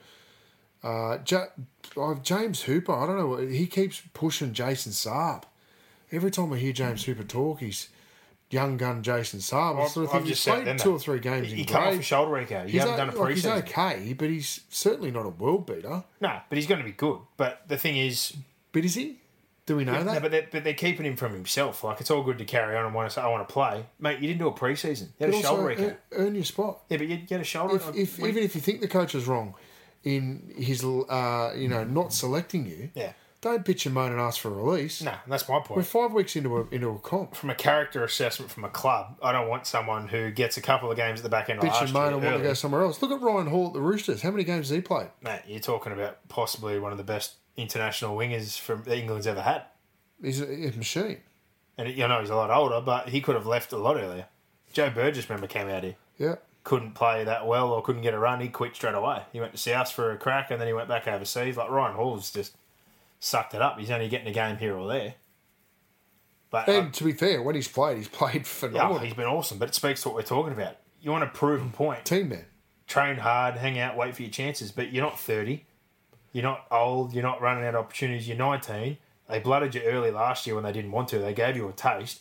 You've come off a shoulder. It probably says a lot about. Look at how many young players the Roosters have got. I think there's a lot to be said for maturity of players. Players that are past that point of selfishness and past that me mentality, or even just if you can identify those traits in players, not having them at your club, like you said. Because the Roosters just they're not young, they're pretty mature, long term, and they're all about themselves. There was a story I heard on the weekend about Kyle Flanagan copped some shit in that first game or second game, and it might have been Phil Rothfield was talking about it on one of the panel shows last night, and apparently someone had bagged Flanagan out, and all these text messages came through to Kyle Flanagan from all his teammates, those senior guys. I think it's hugely underrated.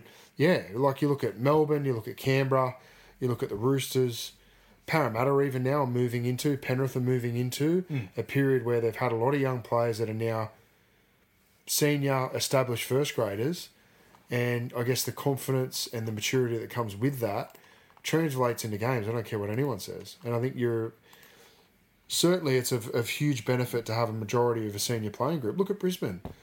I don't think they're crying out for an old player or a leader.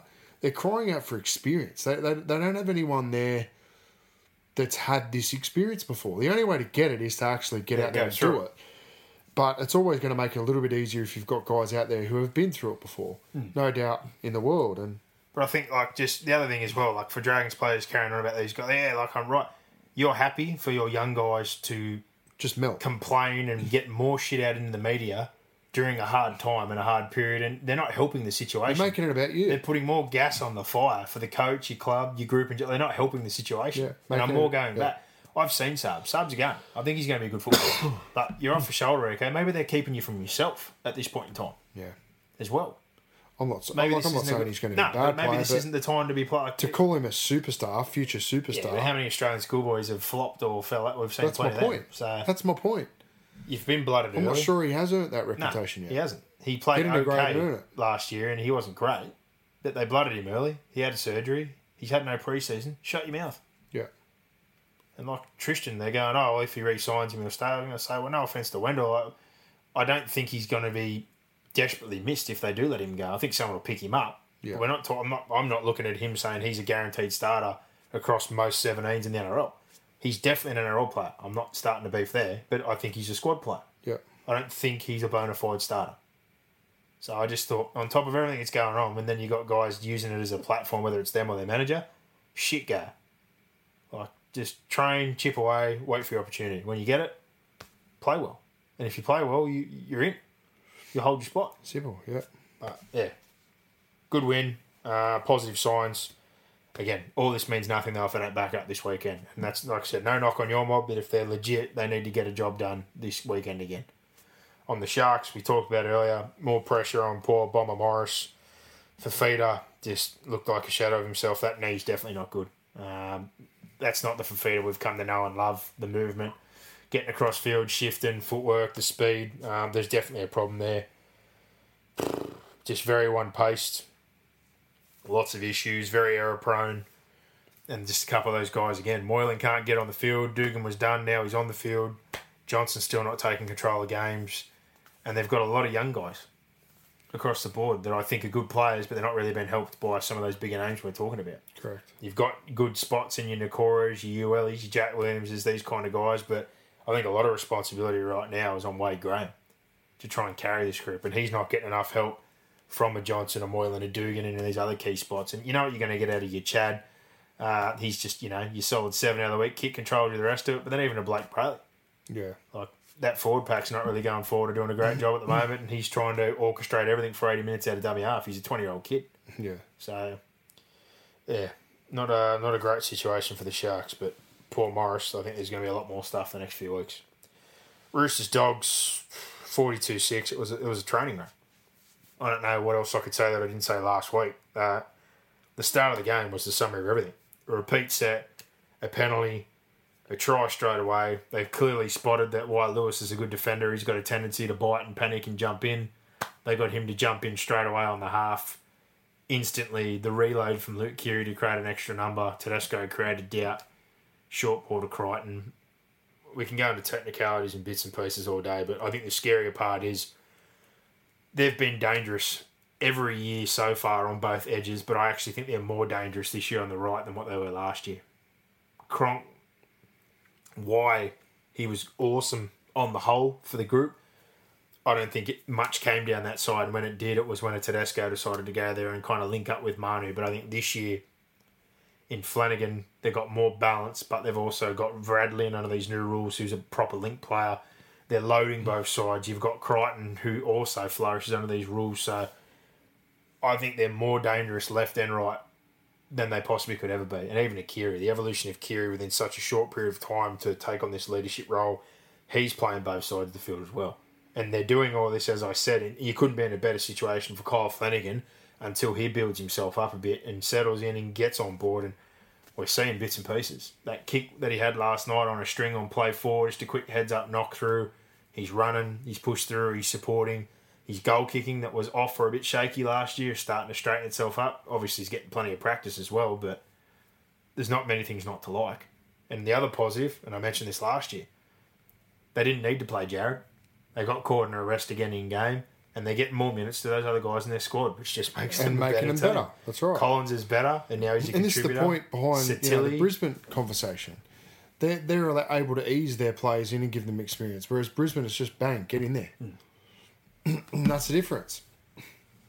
And Collins got more minutes. He was great again. Everyone knows. Another one. 2 or 3 years ago, no one would have gone out and wanted to buy Lindsay Collins. Well, they had him there and just slowly built him up. That's right. They've done what Melbourne have done with, say, a Tui Kamika or a couple of these guys where it's a project for a few years, and they're happy to stay there and learn. And I love Nat Butcher. I still think he's great. Satilli, come on, first touch, great footwork, cut him behind the ruck. You know, they dropped Verrills out because it wasn't worth giving him the minutes, and he's had minutes the last few weeks. They'll keep doing that during the year. They'll target games because they're too smart. They'll roll those guys in. They'll come up with tactics to get minutes for those guys, and even like Orion Hall. Brett Morris has been outstanding for him, but he's still got a bad knee or a bold knee himself. There'll be a game or two along the way where him or a Tupou or a Josh will probably have a week off. Yeah. And they'll roll Orion Hall in, and he'll do what he did against Brisbane the other week, where he run for 200 plus, and he'll get his knocks and get his game time. Yeah. I'm sure there'll be a game where they probably give Verrills the reins completely as well, and just say, Friendy, you know, you're working your ass off this week, you're not playing. They're just in that situation. They were dominant without Teddy. And again, going back to that situation where after one game against the Bulldogs, everyone the other week, Turbo's definitely better than Tedesco. It's not the opposition to be judging it off, but did you see what Tedesco did last night? Yeah. Dear Lord. The bloke's a freak. Exactly. They're red hot. Dogs, poor Dean Pay. Back to square one. Never questioned the effort, though, that's for sure. They try, but they just don't have the troops. Absolutely not. Said that I liked Averillo. He showed some great touches last night. A couple of those line breaks and that. To me, get him on the ball. Centre's not the spot. I said it again, I'll say it again. 6. He comes through juniors playing halves. He's with foreign. Maybe not against better oppositions because it's not going to be the greatest situation, but in a game where they come up against your mob, no offence, or you know, the Sharks the way they're going right now, or a Dragons or someone in the next couple of weeks, put him in a position in a game where they're probably going to be evenly matched somewhat across the park or going to be in the contest, get him into the halves where he plays. Because if he can do that from centre with no momentum and no go forward, get his running game actually playing in the halves on the ball, being a dominant figure in that side. Luke Thompson's going to make a difference as well. But obviously you've got to get him out of isolation. So there you go. Reviews of the games from the weekend done. Just some signing news before we jump in and do our tips, Brock, and have a look at some of the odds and bits and pieces. Corey Thompson, like I said, there's been a fair bit of movement this week. He's gone to your mob for 2 years, so he's there for 2022 now. Yeah, I love it. Wing, fullback, doesn't matter. He plugs and plays in both positions. When Brimson comes back, they can figure out that whole puzzle. But Semi, Thompson, Brimson, that's a good signing. Good club, man. 2 for the Sharks. I've always admired from afar Corey Thompson, so yeah, really happy with that signing. Yeah, it is a good signing. And he's done it the hard way too. East Tigers to Melbourne, did a pre-season. Melbourne wanted to keep him, but the Bulldogs offered him more game time. Had a couple of these Dogs overseas, back to the Tigers. He's really plied his trade the hard way. Yeah. Sharkies, as we said, injury news is one thing, but Bakuya retired. He's had persistent injuries during the week. That opened up a squad spot. They've made 2 signings. They brought Nano McDonald back. after his injury and indiscretions at North Queensland. He quit the game, so they've thrown him a lifeline. Probably not a bad move, to be honest, given their stocks at the moment. Can play. And then they got Bryson Goodman from South, who just come back for a bit of depth again. So probably well needed, considering their backline injuries. Dugan's a ticking time bomb. Moylan we've seen's made out of paper mache. Mulitalo's just had surgery, so they've bolstered their backline depth. Luke to the Broncos, everyone knows about. That's self-explanatory. They only let McCulloch go on the back of having Pakes, Turpin. The injury hit. They had to get somebody in. He's not playing there. You talk about experience or a veteran or someone again. Probably not really a bad signing you bring into that group, in all honesty, along with a Bentia. They're both at Souths together, so they can probably link up and take a bit more control of this group, whether his minutes are limited or what his role is there. That's two good veteran guys to have around that group. Spot on. Thompson and the Dogs we just mentioned. St. Helens not happy at all. Aren't they? Because apparently they voided the contract somehow with everyone who took a pay cut or something like this. He refused to do so, and it's kind of worked out that he found his own way to get out of it earlier and come down here. So apparently St. Helens aren't too happy about that. But some good news for them. They've got Joel Thompson from Manly heading over there next year, who's a quality bloke and a quality footballer. Wow. So he's moving on to England next year. But Thompson, this year wasn't part of his deal, but it will be now. He is signed until 2023. Ponga, we mentioned before, brand new deal, 4 years, $4.5 million. So big bickies, but if he keeps playing the sort of football he is now, he's definitely going to be worth it. And to finish off, 2 re-signings, Brian Toto signed for 3 more years at the Penny Panthers. Good business, good player. Yeah. Don't let him get on the market because I'm sure plenty were keen. And your Gold Coast Titans also extended Sam Lasone by 12 more months. So it brought him over, not wanted at the Warriors. Playing some okay football so far. Still young. Yeah. Development. But yeah, they have him for this year. And I think he had a year already from next year, but they've added on 2022. So he's got 2 more seasons for the Gold Coast Titans. Right. Tips last week, identical. We both had 5. But this week. Not a bad result. Tips brought to you by this week until the power rankings come back. The Penrith Solar Centre. We'll make the tips presented by Penrith Solar Centre. There is no one better in the business if you want to get solar. Help yourself, help your back pocket, help your family. Great investment. Worked out good for you, worked out good for the old man. Summertime, our bills were absolute cracker. And even right now, we've got everything set during the day. Put the timer on the washing machine, timer on the dishwasher, get some of that stuff done during the day. The bill's been low. Yep. Great investment, pays itself back. But if you want to know what's worse than seeing your team cop the wooden spoon this season, it's getting slapped with a rising power bill that puts you on edge more than an Origin decider. I'd actually say that the wooden spoon's worse. Oh, yeah. I've had a few in my time. Penrith Solar Centre are Western Sydney solar specialists who are helping local families take control over their electricity bills. Let the sun work for you, your home and your back pocket. Contact them today, Penrith Solar Centre on 1800 20 29 30 to discuss how you can become a real winner this season. www.penrithsolar.com.au. I put a vote up the other week for the local business awards. If anyone didn't get on board with that, I'll post that again this week. Help Penrith Solar Centre out. They won that last year. They're outstanding. In particular, I've had a lot of customers come through the show. And I've said it again before, even people that were outside of state or outside of their scope of business who, they couldn't have a system for or that. They linked them to other businesses who are reliable from other areas. So they're willing to help regardless. Jake and the crew there. Get in contact with them, they'll help you out. There you go. First game of round 6, Newcastle and the Broncos. The Broncos, they're loving the Thursday night games, aren't they? Not wrong. Dear Lord. Someone else, please. On the Newcastle side of things, Lachlan Fitzgibbon has returned in the back row. Guerra goes back to the bench. Brodie Jones is out. Man is still in the side despite that ankle, but he played 80 minutes last week. They've got Hoy on the bench, so worst case, if anything happens there, they can wheel him out onto the field. On the Broncos side of things, a reshuffle again. Katoni Staggs is out of the side. Arthurs was going to come in. He's out of the side. So Corey Oates has gone back to the wing. Herbie Farnworth's gone to the centres. Alex Glenn and Tavita Pengai are both back into the back row. Offa Hengawi goes to the bench. And Reece Kenny's out of the 17. Newcastle. Oh. Yeah, the Stags injury worries me. I think they'll carve their edges to pieces. But I do like the return of Glenn and Tavita Pengai, but yeah, I'll tip Newcastle. I've been keen on Newcastle, but I'll be interested just to see whether last week rattled them a little bit. and whether they start this game slowly. Well, I really like Herbie, but he's on Best, Lee, Ponga, Peart, like that edge this week. There's going to be plenty of traffic coming It's that back way. to the wing, yeah. So, yeah. Brisbane are going to win eventually. I'm just not sure I'm going to tip them when they do win. So I'll stick with Newcastle. Yeah.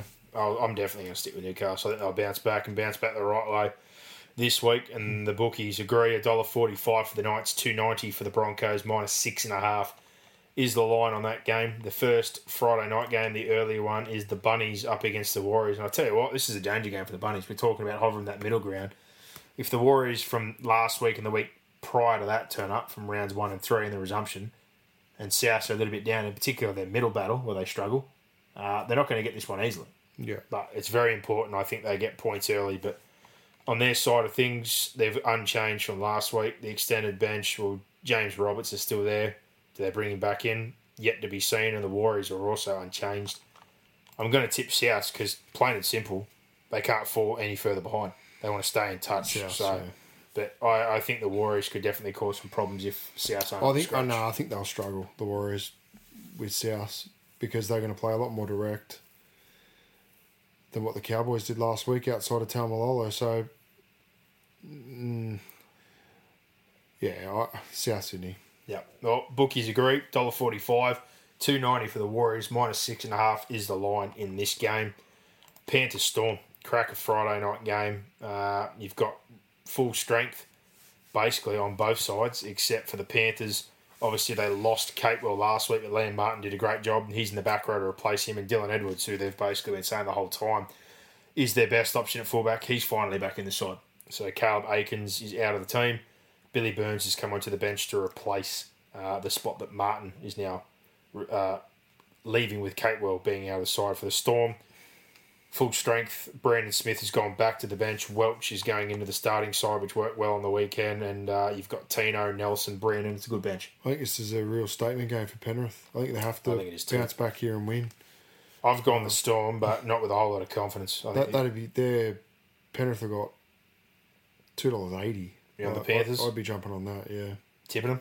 Tipping Penrith, yeah. Yep. Would not surprise me at all. I'm just hoping that my team can back up 2 weeks in a row. Because if not... I'm just backing that game, the Para-Penrith game.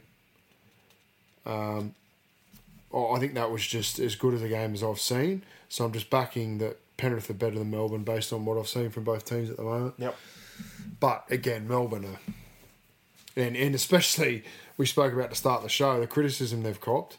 You know how they react to criticism. So, Well, the main reason I'm doing this, I don't know if it was just overall record or at what ground. I'm pretty sure they've beaten them like the last 17, 18 times in a row. Well, Melbourne are going to travel up for this one. So yeah, that's different circumstances. Good thing for Penrith. I'll stick with the Storm. But the odds, $1.47 are Melbourne. $2.80 for the Panthers. Good value, like you said, if you're interested in that one. Line, -5.5. Well, who would you tip if Melbourne were playing Parramatta at the moment? From what I've seen, probably Para. But Penrith beat again, Para up for 65 minutes. I also tipped Newcastle last week, and Melbourne beat Newcastle. So I think so far I've liked more of what I've seen from Newcastle probably than or on par with Para Penrith. I think so. I'll just stick with Melbourne, but completely understand where you're coming from. First Saturday game, what a cracker! Titans Dragons, woo! This one here. Corey Thompson, straight into fullback for your side. Good move. Good. Straight in there. Semi goes back to the wing. Brian Kelly to the centres. Dale Copley injured his ankle on the weekend. He's out for the Dragons. James Graham is into the starting side. Trent Merrin back to the bench. I don't agree with that. I hope they change that before kickoff. Would not surprise me. Otherwise, same sides. I'm going the Dragons because they need to win more than your mob does. And after that, they got the Roosters, the Raiders, and the Eels. So I potentially don't think they're going to win a game for 3 weeks after that. But I have zero confidence. I'm going to tip the Titans. Good. It's very winnable. Very winnable game for the Titans. The bookies agree. Not too far apart. $1.60 for the Dragons, $2.45 for the Titans. -3.5 is the line in this game. So a bit of value there again, Boxhead. Yep. If you're interested in that one. Tigers, Cowboys. I shan't be betting on that. Shan't be betting. 5:30, Tigers, Cowboys. Another one of these games for the Cowboys where hopefully we see something, but it looks like some changes through injury. But for the Tigers, Leilua, he's battling an ankle injury. They don't know if he's going to be able to play, but they've named him to play. Robert Jennings, he's come in on the wing for Tommy Talau, who was pretty good last week, but he's got a hamstring injury. Luke Garner replaces Chris Lawrence in the second row. Matt Eisenhuth and Sam McIntyre gets his debut. Good player. Replace Alex Seyfarth and Russell Packer was suspended on the bench. Benji Marshall is on an extended bench. I don't know if they'll find a spot for him. Looking at the way that bench is made up, mind you, Billy Walters isn't in the bench and they've got no utility. So you're saying Harry Grant's playing full 80 there. I don't know if they'll make a late change, but I doubt it. Cowboys. Heavy changes. Valentine Holmes out with his ankle. Jordan McLean with that calf injury, he's missing. Tom Gilbert got suspended for a crusher.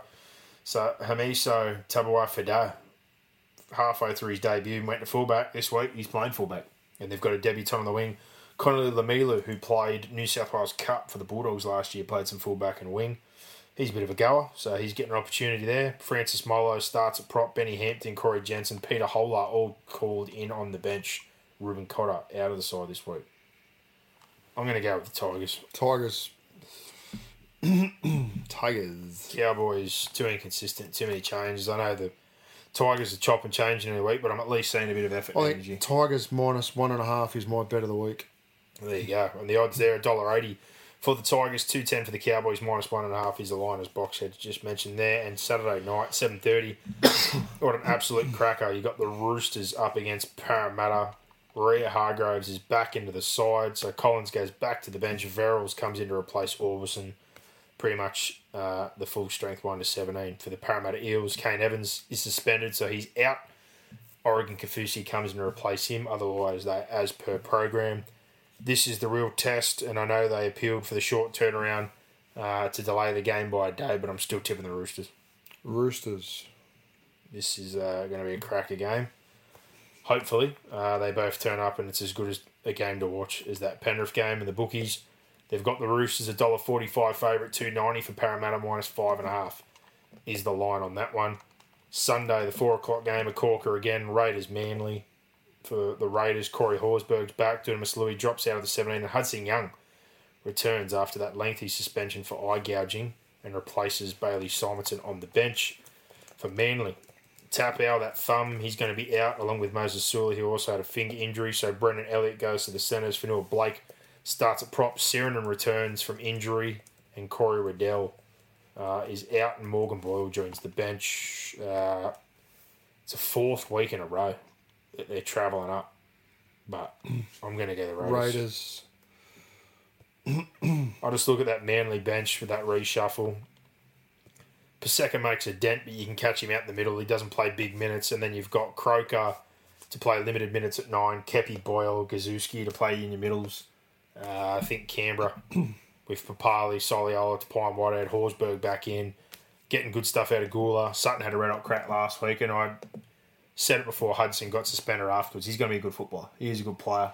Whether he plays tight edge, he's one of those guys you can kind of move between both. But with him and Gula on the bench and Havili, who can basically play that middle role as well as the 9 role. He's a good player. He's a good player for the team. They're a good side.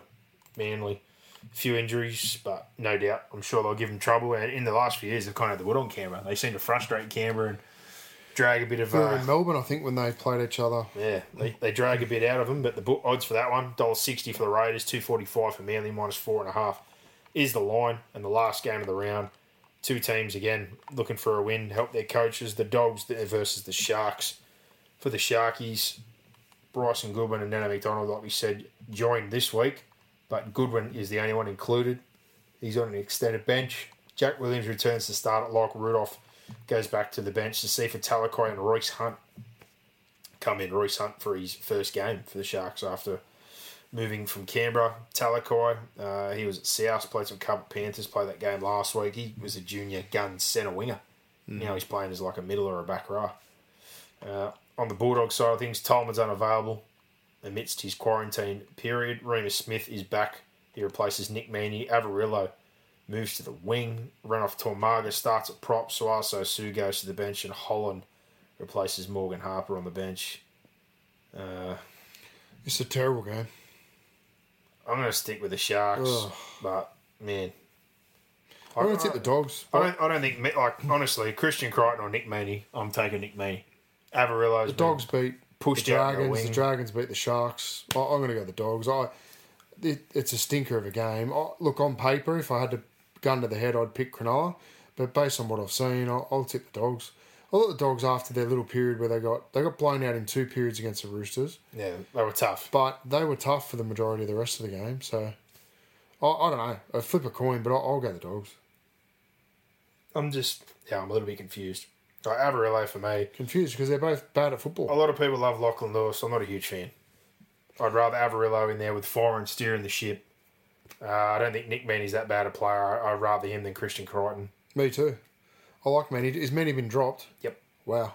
Tor Margo starting with Napa because Tolman's out. Like, he doesn't have huge minutes in him. Then your bench, you've got a utility centre winger in Kerrod Holland. You've got Dean Britt, Suaso, Sue, and Ofahiki Ogden. Like, there's not huge minutes on your bench either.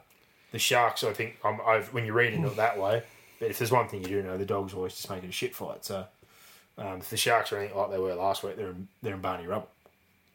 But yeah, I'll stick with the Sharks. But that's a flip of the coin. I agree with you there. Bookies, they see it as the Sharkies, $1.58 favourite, $2.50 for the Dogs, -5.5 is the line. So is there any bets you like in particular, Brock? I like Tigers -1.5. What are some others? Sharks 5-point favourites. Or is that 6-point favourites? 5.5 for the Sharks. Yeah, yuck. I reckon I'd probably take Panthers with a start. Maybe. I'd take 6.5. I'd take the Dogs 6.5. I wouldn't be taking 5.5. No. Otherwise, no. I don't really like.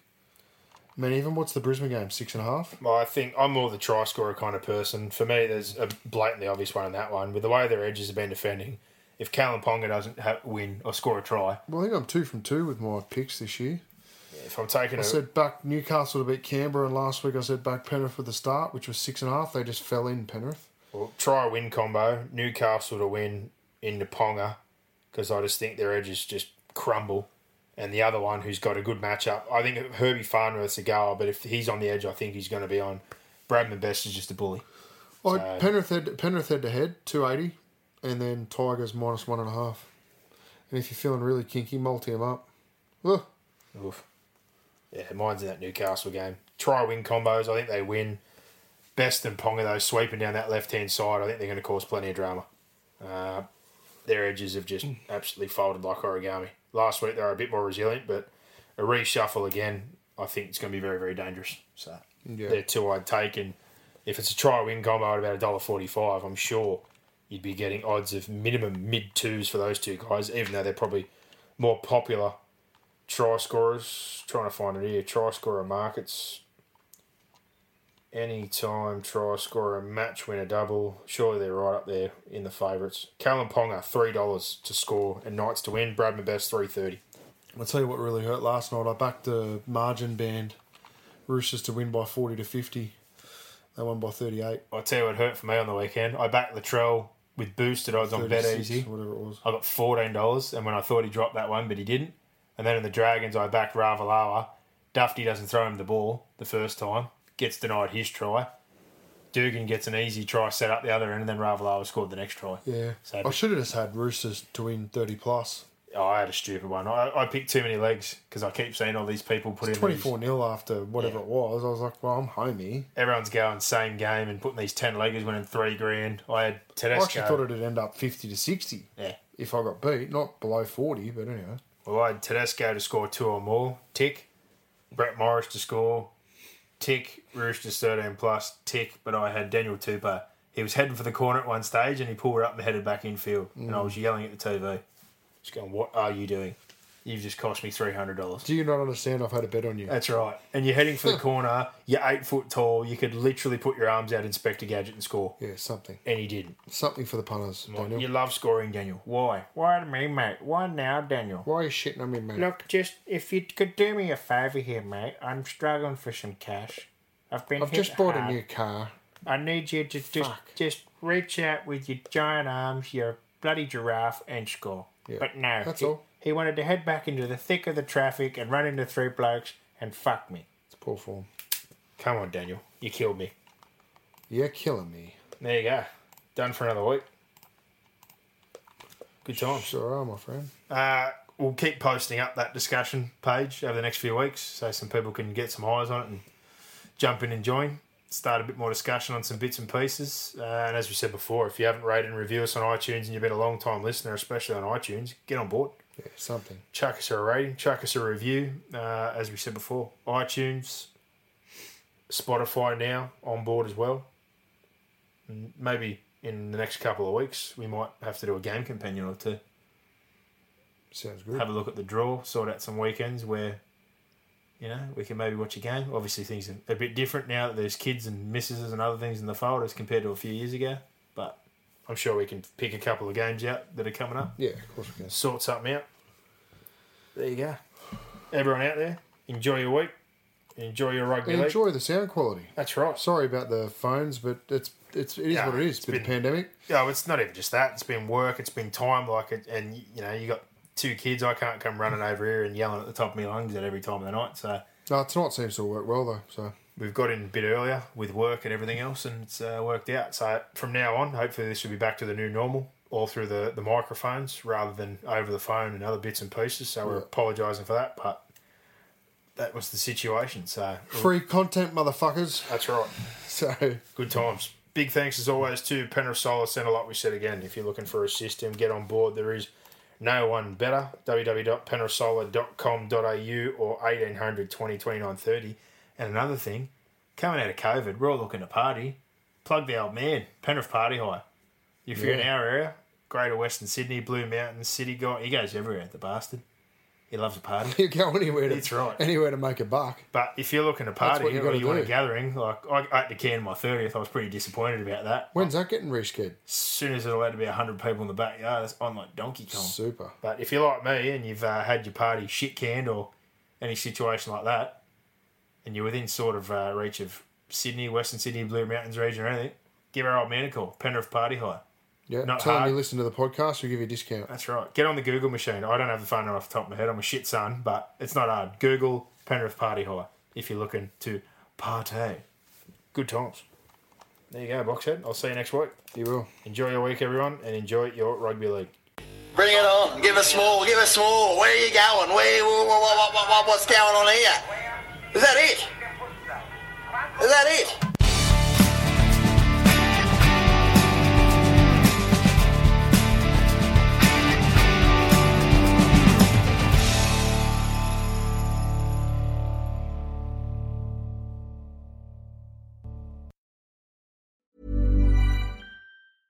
Even when we're on a budget, we still deserve nice things. Quince is a place to scoop up stunning high-end goods for 50 to 80% less than similar brands. They have buttery soft cashmere sweaters starting at $50, luxurious Italian leather bags, and so much more. Plus, Quince only works with factories that use safe, ethical, and responsible manufacturing. Get the high-end goods you'll love without the high price tag with Quince. Go to quince.com/style for free shipping and 365-day returns.